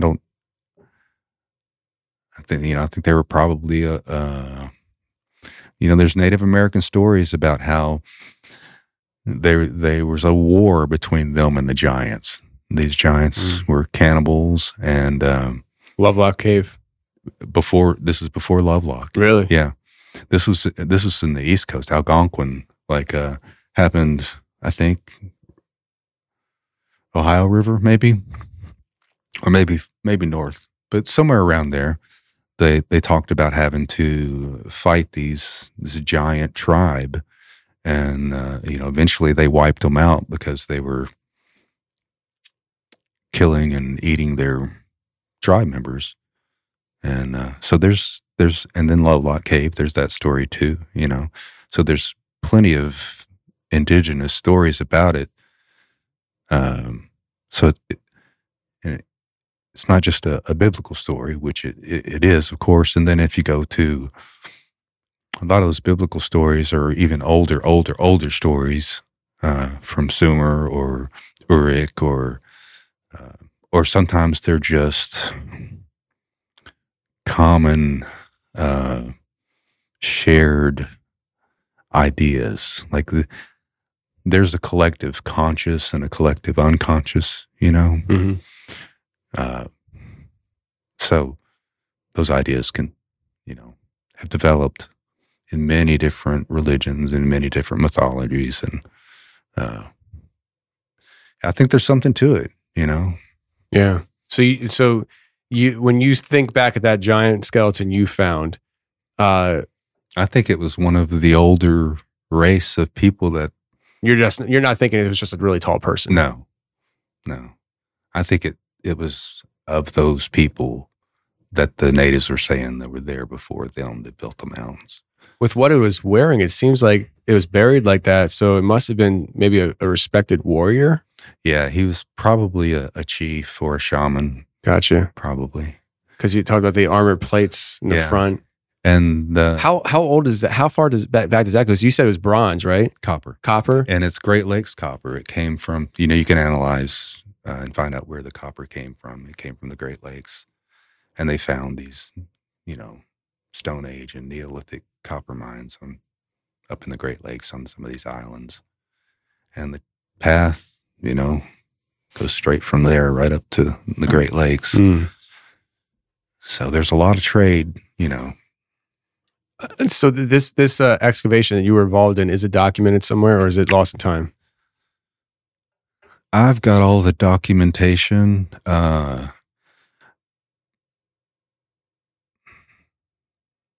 It was published, so somewhere it's published. You academically published. Mm-hmm. I've run across one other guy from the college who knows about it and has maybe, I don't know if I saw a website or a story somewhere where he was talking about it. Okay. So, wow. Because I mean, I was just thinking like all these other stories that come out with these giant skeletons. It's like, oh no, it never happened. You know, is this one of those cases where I got somebody who's like, oh, I was there. You know, the skull ended up in possession of one of the. It may have been a geologist at the college, and then he passed away, and it ended up in a safe deposit box somewhere. I've got the correspondence. I'd have to go over it again. It's been 20 years since I've read it, but I think they tracked down the skull. Was the only part they could track down. It was in the wife safe deposit box somewhere. What? Yeah, the wife of the guy that ended up with the skull. He was at the college. It was in a safe deposit box. She when he left it to her, I think she put it in a safe deposit box somewhere. Yeah. I've got all the correspondence between the college and DC and Smithsonian trying to locate this. And yeah, it's pretty interesting. Oh, this is a treasure hunt in itself. Like, yeah, just the research. Can you imagine if you could track down and it's not locked up in some kind of museum or something, and somebody has. Yeah. I'd have to look at that again and see where it ended up. I don't even want it. Like, like, can I just come and visit it? You know, yeah, like, right. I just want to look at it. Yeah, yeah, that would be cool. I like you. I like you. This is really cool. And Jack's okay. You know, he's okay. He's over there switching the cameras. He's doing all right. Wow, this is amazing. Okay, so we covered a lot of ground here. And we got out of order, but it's okay. This is just really it just evolved. Yeah. I want to talk about these three other things here on the table that you got out, though. These are Native American paint pots. What's a paint pot? Like they put paint in it to put on their face. Yeah. So they would make a paint and then they would wipe it on their face. Yeah, like take some red ochre or some iron oxide, and add a little water to it. What's this made out of? Is it like a clay or something? I think this is pottery, I believe. Really? Yeah. I think this was